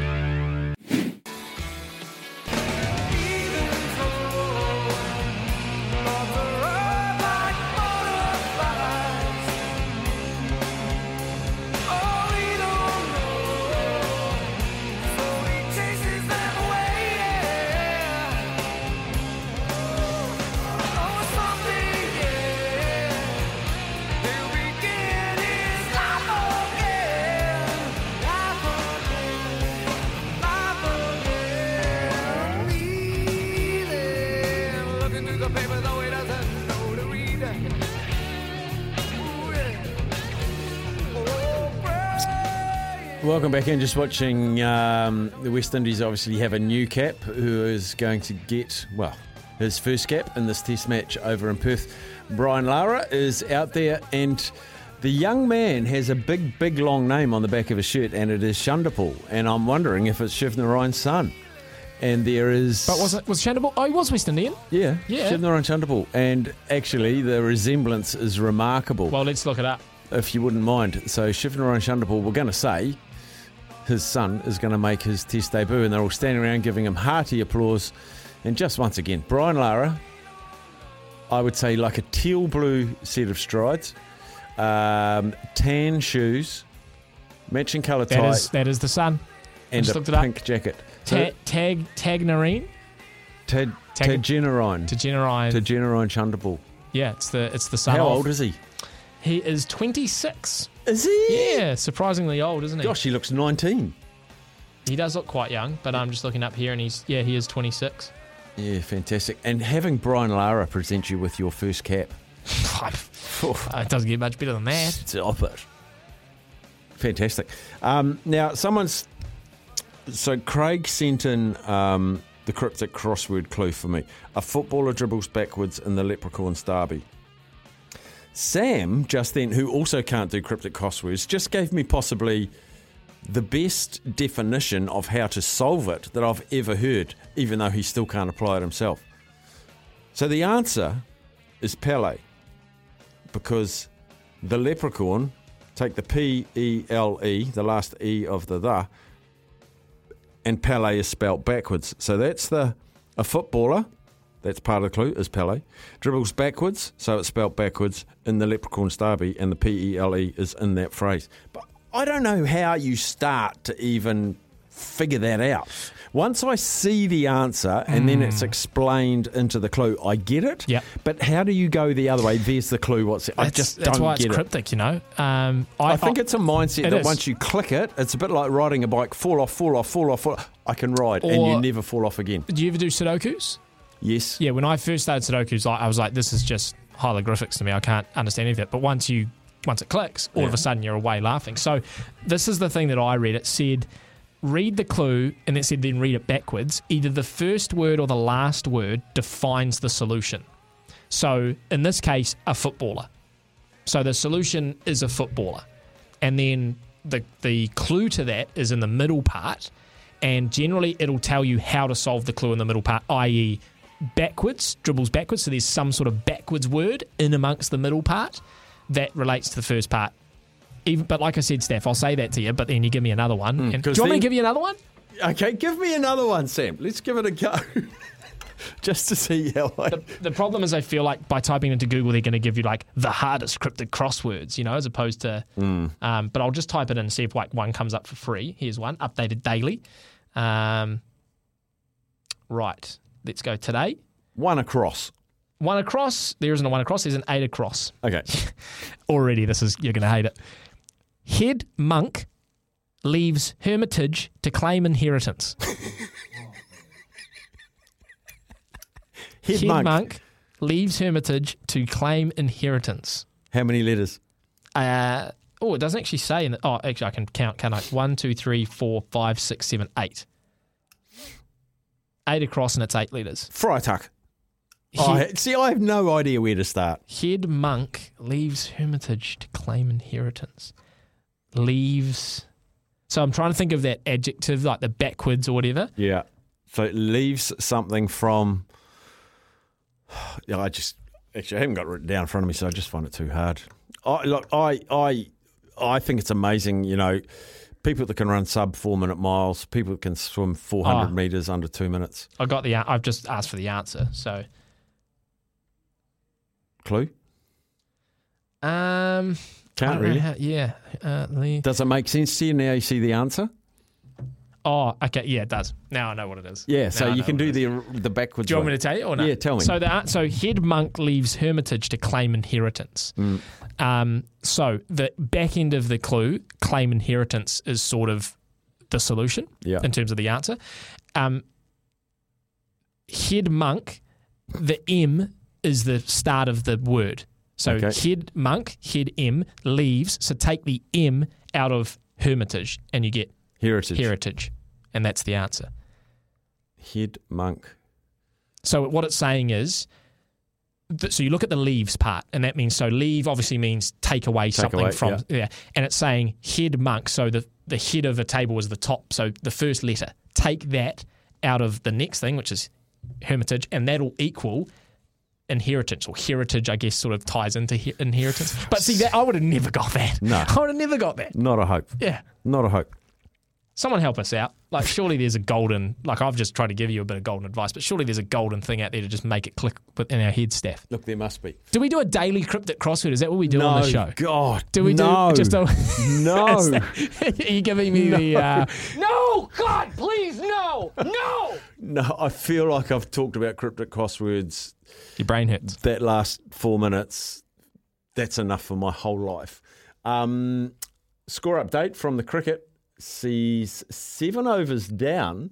India 21 without loss. Shikhar Dhawan is on 15 off 24, and Shubman Gill is 5 off 18. Tim Southey, his figures just left, but Matt Henry, good opening stint for him. 3 overs, none for 8, and they're just struggling a little bit. I guess there's a little bit of moisture around, but sort of dovetails into this text, which is a great shout by Mikey, the local in Christchurch. Staffy, any reason why with the forecast rain that cricket can't start earlier? The game in Napier the other day, if it started at lunch, it would have been finished. And today's game, if it started at 11, would have had 2.5 hours under the belt. This is when he sent this in, a good wee while ago, actually. So if it started at 11, 4 hours, we would have had the first innings in. They'd be coming out for the second innings now.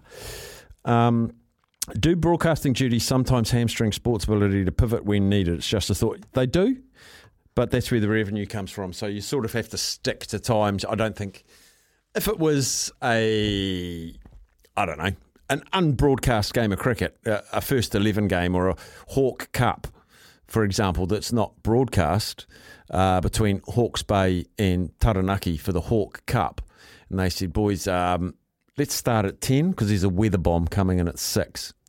They go, okay. But this one, there isn't the flexibility, unfortunately. 25 without loss, 7.2 overs. Henry comes in bowls, driven straight back down to a long off, fielded comfortably. Matt Henry's gone for .4 in this over.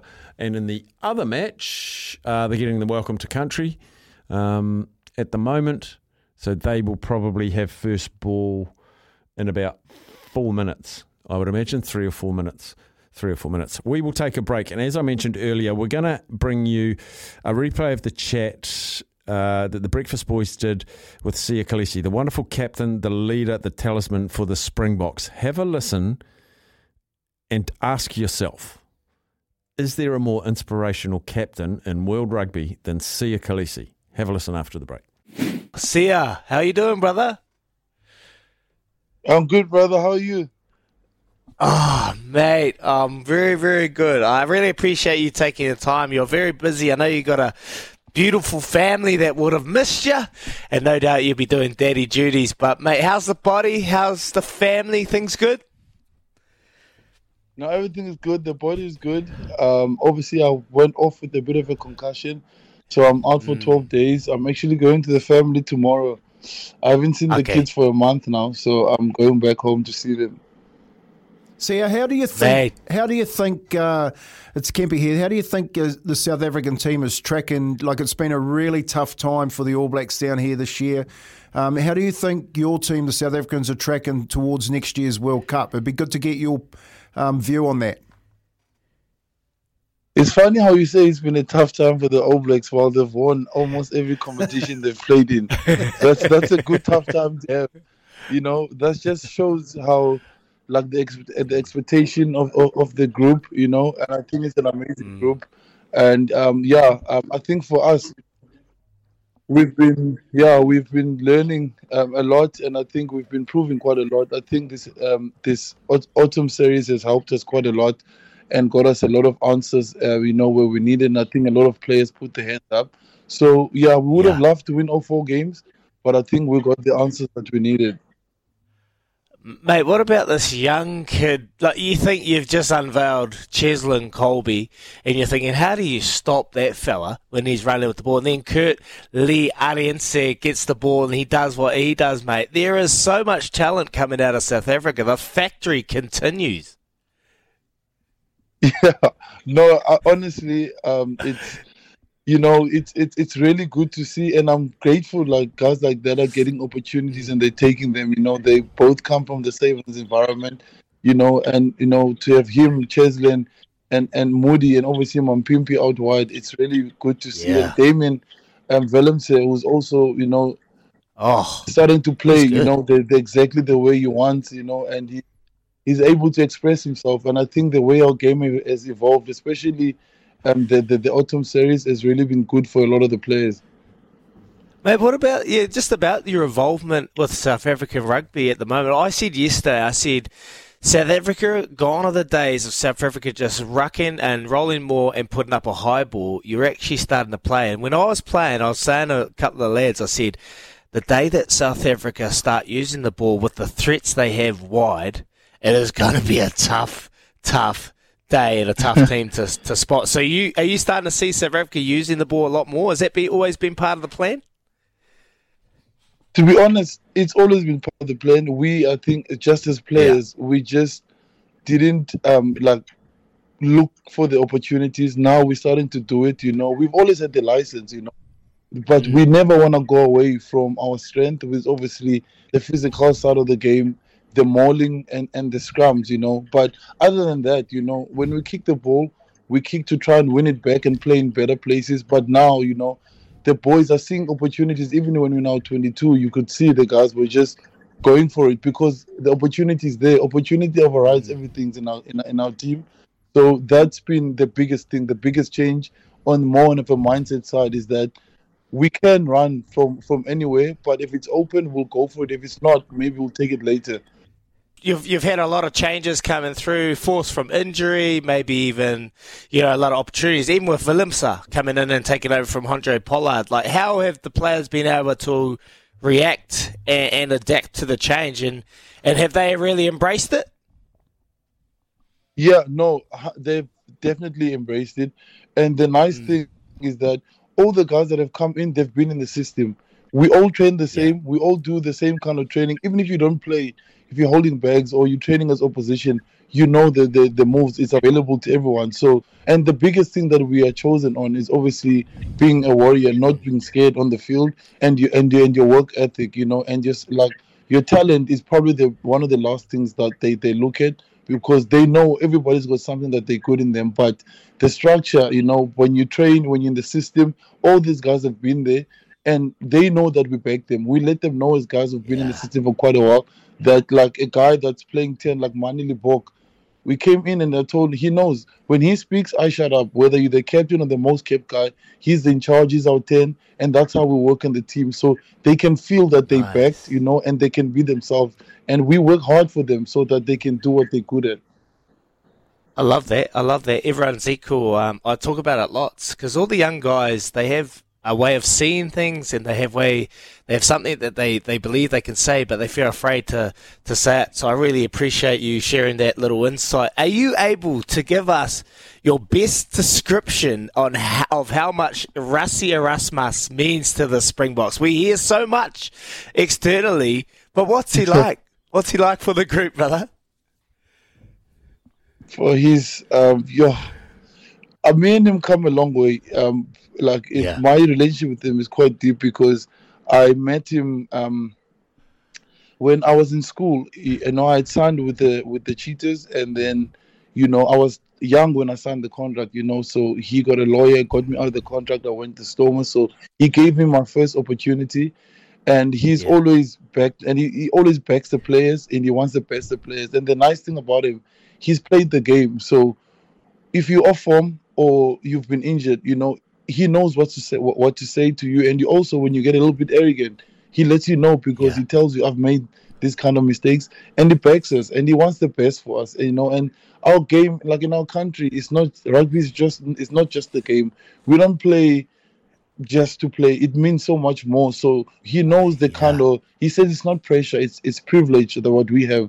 That what we do on the field, what we love, is able to change people's moves. It's able to make people believe. From me coming from the township, the poor areas. Now those kids can dream that it's possible for them to be the Springbok captain because I've done it.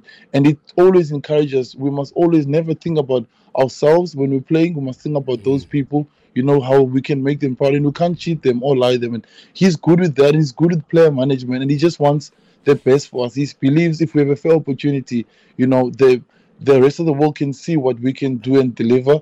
And he's so good, especially if you have a bad game. He comes straight to you just before you look at your phone and you get the attack on social media. He catches you before the time. I took you off early because of this and that. And he explains all of this stuff so that you understand that you don't sit there and wonder what's going on. He's really been good with us with that. Oh, he's up front. I love you sharing that honest insight of Rassie Erasmus and what he's done for you. He's a very smart tactician. He'll know exactly what he needs to do because that last performance against England, just talk to us quickly about that. Like, that was a statement. And you've got plenty of people listening on our show that reckon you are heading in the right direction for the World Cup next year. You happy with that last performance, mate? Yeah, no, of course, we definitely are. It was a big win for most of us. It was the first time winning at Twickenham, and 2014. People had a lot to say because we had lost. I think 9 players went there, or there was 5 who played the week before that had to go back to their unions, and we know what we can do, and we really trust every single guy in the team. And for some people, it could have been their last time playing because next year it's a World Cup, so everybody had to stand up. And I thought the way that we pulled together as a group, after the 2 close losses against Ireland and France, and then we obviously put a good performance against Italy, and we knew this meant so much, not just for us, the people back at home. As tough as the tour was, the people didn't stop supporting us, sending us messages, and he just reminded us of that, what we're playing for, and what a privilege it is, and we had to deliver on the day. Hey, you are the man of the people, and I can understand why people follow you and the inspiration you are, Sia. Just quickly before we let you go, I know you're busy and you got things to do. How much has life changed for Sia Khaleesi in the last couple of years? I know you've gone back to your school and you've opened up the Khaleesi stand and you've given back to the community. Has life just changed drastically since 2019? Yeah, it definitely has. I think since 2019, I think Coach Rassie spoke to us before we played the final against England. Like he spoke, like the speech alone was was enough motivation. What he told us, like what we were playing for, he always takes us back to the people back at home, what they're going through. And like he said, like for me, like he told us, if you play today like you can and you win, it will change your life, not just your life, everybody else, whatever it is that you're playing for. And for me personally, without my teammates, I wouldn't be where I am. And with the foundation that we have, we're able to do all these kind of things. We were able to touch people's lives during COVID. We were able to donate to people. And that's what rugby does. And I think the biggest thing for us rugby players to understand that rugby is not your life. It's what you do. And it's you can use it as a vehicle, not just for you, but to inspire others and make a difference. And sometimes, people think you have to take out of your pocket. You can use your own personal partners, and it can help you, guide you to a purpose, and you can use it as a vehicle. And I think that's what I've found, has helped me a lot, that I know me waking up every morning when the body's sore, when I don't want to get up, I know, I must get up because there's a child getting a meal every day. There's a woman being saved because we provide for gender-based violence, some tools to prevent, for the woman. It's a big problem in our country. So there's so much that I faced as a kid that I'm able to make a difference now. Only through doing what I love is opening all those doors for me. And I'm always encouraging rugby players to think far more than themselves and their families. What can they do to make it different in someone that they don't know? And that drives me each and every single day. Man, that is inspirational, Sia. Honestly, like back down here, we just got no real understanding of what's going on back in the country, and you just touched on it there briefly. You're an inspiration to many around South Africa and around the world, mate. We really appreciate you coming on our show and sharing your insights. People love hearing your voice. You are the captain of South Africa, and I am truly honoured and grateful for you to be on the airways with Izzy and Kempi for breakfast. Thank you so much, Sia. Thank you, my brother. Thank you. Cheers, guys. Have him on the station today, so well done to the breakfast crew for getting Sia Khaleesi. Just absolute wonderful leader. Cancer Society, really important outfit in New Zealand. The Longest Day Golf Challenge, you've probably heard about this. It is on right now. You can register at longestday.org.nz. That is longestday.org.nz. The question here is, would you rather be playing golf right now? Yes. Yes. If my shoulder would let me, I'd definitely get involved in this. Grab your mates, do it by yourself, grab some work colleagues, whatever, and do 4 rounds in a day. And while you're doing that, you're raising money for the great charity that is the Cancer Society. You're on Afternoons with Staffy. Big thanks to Gull for joining us for 4 hours every afternoon, 12 to 4. Gull.nz. Go and register yourself there. Find out where the locations are. The economical fuel is not very far away wherever you are. Gull.nz, they fuel your mission all year round. They probably fuel Johnny Mack as well as me, Captain K and Sammy H as well. And Johnny Mack's here with news, sport and weather.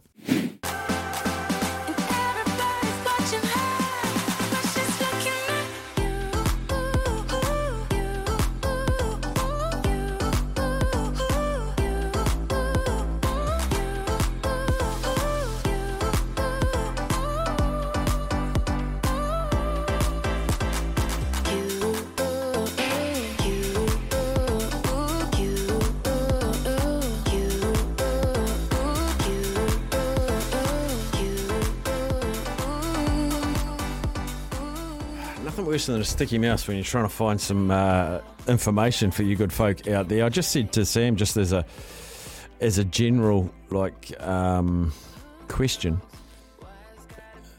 the most runs scored in a test match by a number 7 batsman. It's a great bit of trivia. Adam Gilchrist was third. And that was Captain K's guess. Great guess as well by Captain K. I had no idea. You told me the photo was black and white. Don Bradman. Number 7. No, I couldn't believe it either. And I was pretty sure Smithy had the world record for number 8, but it says Wasim Akram. So maybe Smithy was number 9 when he got a truckload. Let me just double check. Cricket and stats just go together, don't they? Oh, don't they just? That and baseball. Yeah. I know Dan Vettori, doesn't he have the most runs by a number 9 batsman in history? Is that Daniel Vettori? Oh, potentially. There is a Kiwi that has the record for most runs in a certain position. Okay, so the number 9 in an innings is Ian Smith. 173, which he got at Eden Park. What a photo. I don't even think that... It's not Ian Smith in the photo. I don't know who that is. But Stuart Broad was second on 169. And I asked Smithy, did you know he got close? But it was an overnight match, and he woke up to a whole lot of text messages saying, oh, you still got it, you've still got it. I'm sure that's not a photo of Ian Smith. Steph, if you hover over the photo, it says New Zealand's Daniel Vettori plays a shot. It's Dan Vettori. No, it's not even Dan Vettori, the photo I'm looking at. So I've got the photo wrong and the caption wrong. I can tell you that Dan Vettori has the most test runs at number 8 in test history, and Trent Boult has the most at number 11. Does he? Yep. 640 runs. Wow, that's a lot. Yeah. That's not bad. Dan Vettori has about 2,500. Amazing. I had a question for you, Steph, or more of a statement-y question type thing. Do you want to update the cricket first and then I'll tell you? No, you go. Okay. That's right out of the sweet spot there. I love when they go to hotspot and you see it right out of the middle of the bat. That big white dot. Luke Ronke, the highest individual score by a number 7 batsman in men's one-day international cricket all time. Was it 170 something? Stop there. 170, not yeah. out. Yep. Now, I don't know if this annoys you, but I know it annoys a lot of people, Steph. We're coming to that time of year. You hate it, Christmas. Oh, bowl him! Adam Milne, see you later. See you later, Warner. That is absolute. That's a peach, Steph. You watch this on the replay from Seals. 28. Seals, the West Indian bowler. Oh, that was a good delivery. We're coming to that time of year. Here you go, Steph. Watch this. We're coming to that time of year where he's cut it on. Not a great delivery at all. He's just cut it on. Okay. Looper outside off. Christmas music starts to play in the malls, which I know you hate. Parking, traffic, everything just starts to build a little bit, right, as we edge towards Christmas. Put a Christmas tree. When was the last time you put a Christmas tree up, Steph? If this was an answer in the question in the chase question, I'd have to go the 90s. Sure. Been a long time. Yeah. One thing that also happens around this time of year is people post on their social media what their Spotify listening record is for the year. We're talking minutes. We're talking who they listen to. Spotify sent me a notification. It's called Spotify Wrapped. Correct. And I remember seeing it last year. I don't even know how to find out, but I'm quite interested to see mine, but not to publish it. I'm very interested to see yours, but yeah, a lot of people get sick. So how do you access it? Well, I'll show you, but something they've actually done this year is this app that's gone viral. I think it's called InstaFest, and you go on a website, you allow it to access your Spotify, and what it does is it takes all the artists that you listen to the most and it puts them in like a festival format. Right. So like your headline act and then your little sub-acts underneath and then your Saturday and then your Sunday. It's actually quite cool and quite niche. The only annoying thing is that every single person in the world is doing it. But anyway, no one will have a playlist like mine. I was just going to say, I'd be very interested to see what Mark Stafford has headlining on a Saturday afternoon at Mark Stafford Fest. So Staffest. Could I do that now? Mark Staffest. Should we do it right now? Could I do it now? Yeah. Let's do it right now. So go on. Tell me what I do. Yeah. So go on InstaFest. Is that an app? No. It's a website. Or is it going to come up straight away? I found it by clicking on a story. Right. So if you go on that digital trends link, that's probably the second link on your Google when you type in InstaFest. InstaFest app. No. But digital trends, does it come up? Maybe we should do this in the air break. We'll do it in the air break. Okay, so we'll do it in the air break, and then we'll reveal Mark. It's going to be called the Mark Staffest. Can I make a prediction who my headline act is? Yep. Journey. Okay, that's a great opening act, Steph, on a Friday night in Palmy. That's my long range guess. What's the location of the Staffest, by the way? Fitzherbert Park. Fitzherbert Park. Okay, great location. I did enjoy that, Steph. So Fitzherbert Park, Friday night, Journey's going to open. We'll find out who the sub-acts are after the break. Are you going to come in the studio and walk me through this? Yeah. This is must-listen to radio. We'll be back after a break. We'll get to the Spotify circus. I'm just having trouble having to log out, log in, change the password, but we'll get there. But we're going to have a look back. On this day, November 30th, I mentioned very start of the show, 1928, Don Bradman, 20 years old, made his test debut in Brisbane. He scored 18 and 1 in Australia's 675-run first Test loss to England. He was dropped for the second Test but returned for the remainder of the series, and he scored 79 and 112 in Melbourne, 40 and 58 in Adelaide, and 123 and 37 not out back in Melbourne. On this day in 1990, Boston Celtics forward Larry Bird scored his 20,000th career point. Around a Paris screen. Fall away. Got it! Larry Bird! 20,000 points, 5,000 assists. Could play. 1999, Manchester United captain Roy Keane scored the match winner as the Red Devils became the first British club to be crowned FIFA World Club Champions after a 1-0 win over Palmeiras in Tokyo. Mark Bosnich was the goalkeeper. Birthdays today. Ken Wadsworth, very sadly passed away at age 30 in 1976. New Zealand Test wicket-keeper, the long blonde-haired keeper. 62 years old today, Gary Lineker, former England striker. He would have enjoyed the match this morning. 60 years old today is Bo Jackson, the NFL and Major League Baseball player. Turning 52 today, Heath Davis, ex-Black Cap. Could have, would have, should have. Heath Davis. Nigel de Jong, born in 1984, Dutch footballer, took a boot to the chest in the 2010 World Cup final. On this day in 1988, the number one movie was The Naked Gun from the Files of Police Squad, and the number one song, Now I Had the Time of My Life. No, I never felt like this before. Yes, I swear. It's the truth. And I owe it all. Sammy. Had the time of my life, and I knew it all Bit of MJ. What a tune. Come on, Seth. I'm trying to change my password.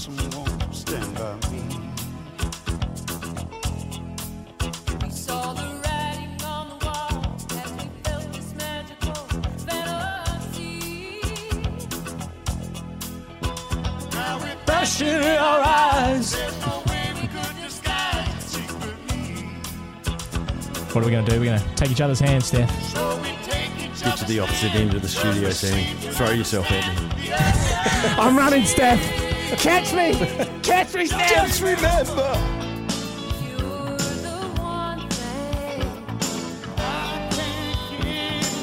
Now, who sings this? Jennifer Warnes. That's it. Bill Medley. Bill Medley? Yeah. Here we go. Big finish. Time of my life, I never felt this way before. I swear it's the truth, and I owe it all to you. Hey, baby. That's love making music right there, Mark. That is music. That is music. Does Chris Martin still have the record for the most ducks? Potentially. It's a great man, Chris Martin. I think he is, yeah. I saw him on Friday. Do you remember that? Was he there? No. He's got the four square in Eastbourne. Oh, yeah. Was there that video? I was at Pulp Sport where they did like how to bet like Chris Martin. They did like an instructional video. And the bit I always remember, this was like 15 years ago or 20 years ago, the bit I always remember was how to tie your shoelaces. And they like pan down to his shoes and like all of his laces are like tied to one another and like all, intertwined so he couldn't move his feet. That's not bad.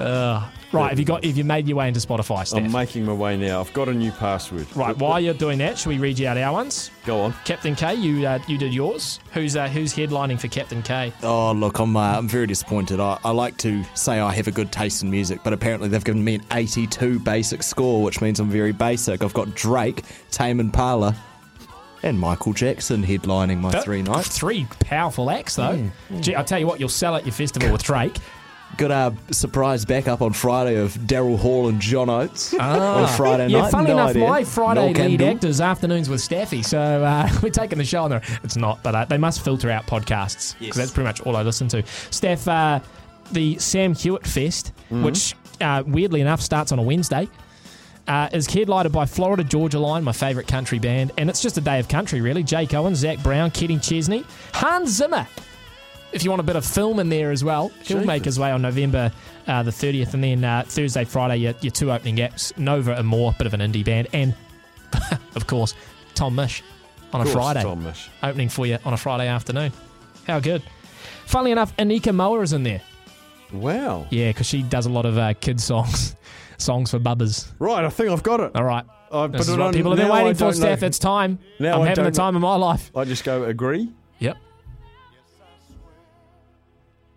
Oh. Save it. What? Save it. I'll What do do you it mean? after the break. Nah. Do it now. You want me to do it now?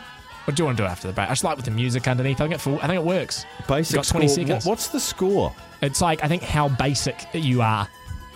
What did you guys get? I think I got 61. Kez got 80-something. 82. What did you get? 55. Oh, there you go. So you're the least basic of the lot. Okay. Headlining my act. Okay. 07. You've probably never heard of them. 707. 07. Oh, The 07. word 0 and the number 7. I haven't heard of them. Followed by Bruno Mars. Yeah, that is a favourite of yours. Is this, following is on the same day? Or are you saying your three lead acts? I've just got Wednesday, November 30. Is there more than one day? Turn your phone. Show me your phone. He's only got, it's a one-day concert for I've Steph. got a one-day festival. You only got one day. So you I've must got- not listen to a lot on Spotify. So headlining 07, then I've got Bruno Mars and Journey. Yeah. Followed by the Psychedelic Furs. Yeah. Tom Misch. Yeah. Big Country. Yeah. Cora. The XX. Good. In Excess. Mm. Someone I've never heard of, Dave Winnell. Nope. Never heard of him. And Jazz Peterson. Local singer. So you're just you're a big day out. You're a big day out as opposed to the 3-dayer, which is there's a solid lineup for you. This is presented by InstaFest. Oh, I was thinking it was Staff in the middle. They've even named it, but yeah. Yeah, and just like Leanne from Palmerston North who said, singing not our best talent, stick to our day jobs. No, I won't take that personally, but I think harsh. it's accurate. It's harsh. It's hard. It's I thought we did a good job of that, particularly Mark. with me. I thought we did a good job of that, Particularly with really. me. We just didn't do the dirty dancing. We didn't. Thank goodness. We need a break out of here. I need to listen to different people. But listen to 07, Sam, because I tell you why 07 is at the top. I remember now. I always liked 07. Not massive, but I did quite like them as a sort of a cruisy summer type of tune. And then I heard a podcast that a guy in the UK in lockdown just said all the stars are just at home isolating. And he did a podcast with Sia. You know Sia? She was the lead singer of 07, and I never knew. So there you go, 07, bit of see you. See you later. See you after the break. Afternoons with Staffy on SENZ. I like this. This is good from Rory. He says, no one would go to the Whitesnake concert with me, so here I go again on my own. Rory, you're such good value at 2 minutes to 4. Cryptic crosswords been floated as an idea for a daily segment. It'd age me, Craig. It would age me. Quite a while ago, Ken invited Graham up to go to watch Auckland. Staff from Graham, Tanifar fan, can you tell Ken I accept his offer to come up and watch the final? If it's up there again, we'll gladly take him and his wife out for a meal and drink before the game. Let's hope the stars line up for that, but I'm pretty sure the final will be down this way. Cheers, Graham of Marlborough. So Ken, maybe you'd go down to Christchurch and you'd take Graham and his wife out for dinner and drinks. This could be a beautiful rugby romance. Without romance, but rugby kinship. It'd be fantastic. I'm going to give you a quick update from the cricket. At the moment, India are 74 for 2. Run rate of 4.3. Lockie Ferguson into his third over. Currently has none for 9 off 2 overs. Just bowled a wide though, Lockie. fresh fade on Lockie as well. Shikadawan was bowled by Milne for 28. Shubman Gill is caught Santner, bowled Milne for 13. At the crease at the moment is Aya on 24. Rizbar Punt is on 4. And over in Australia, we find Davey Warner has been dismissed. I need the scorecard. How long have I got enough time to tell you this? Davey Warner is out for 5 off 16 balls. Usman Khawaja is on 8. Manus Labashagni is on 8. Australia 26 for 1 after 8 overs. Day 1 of the first test, Australia, West Indies. Run home is next.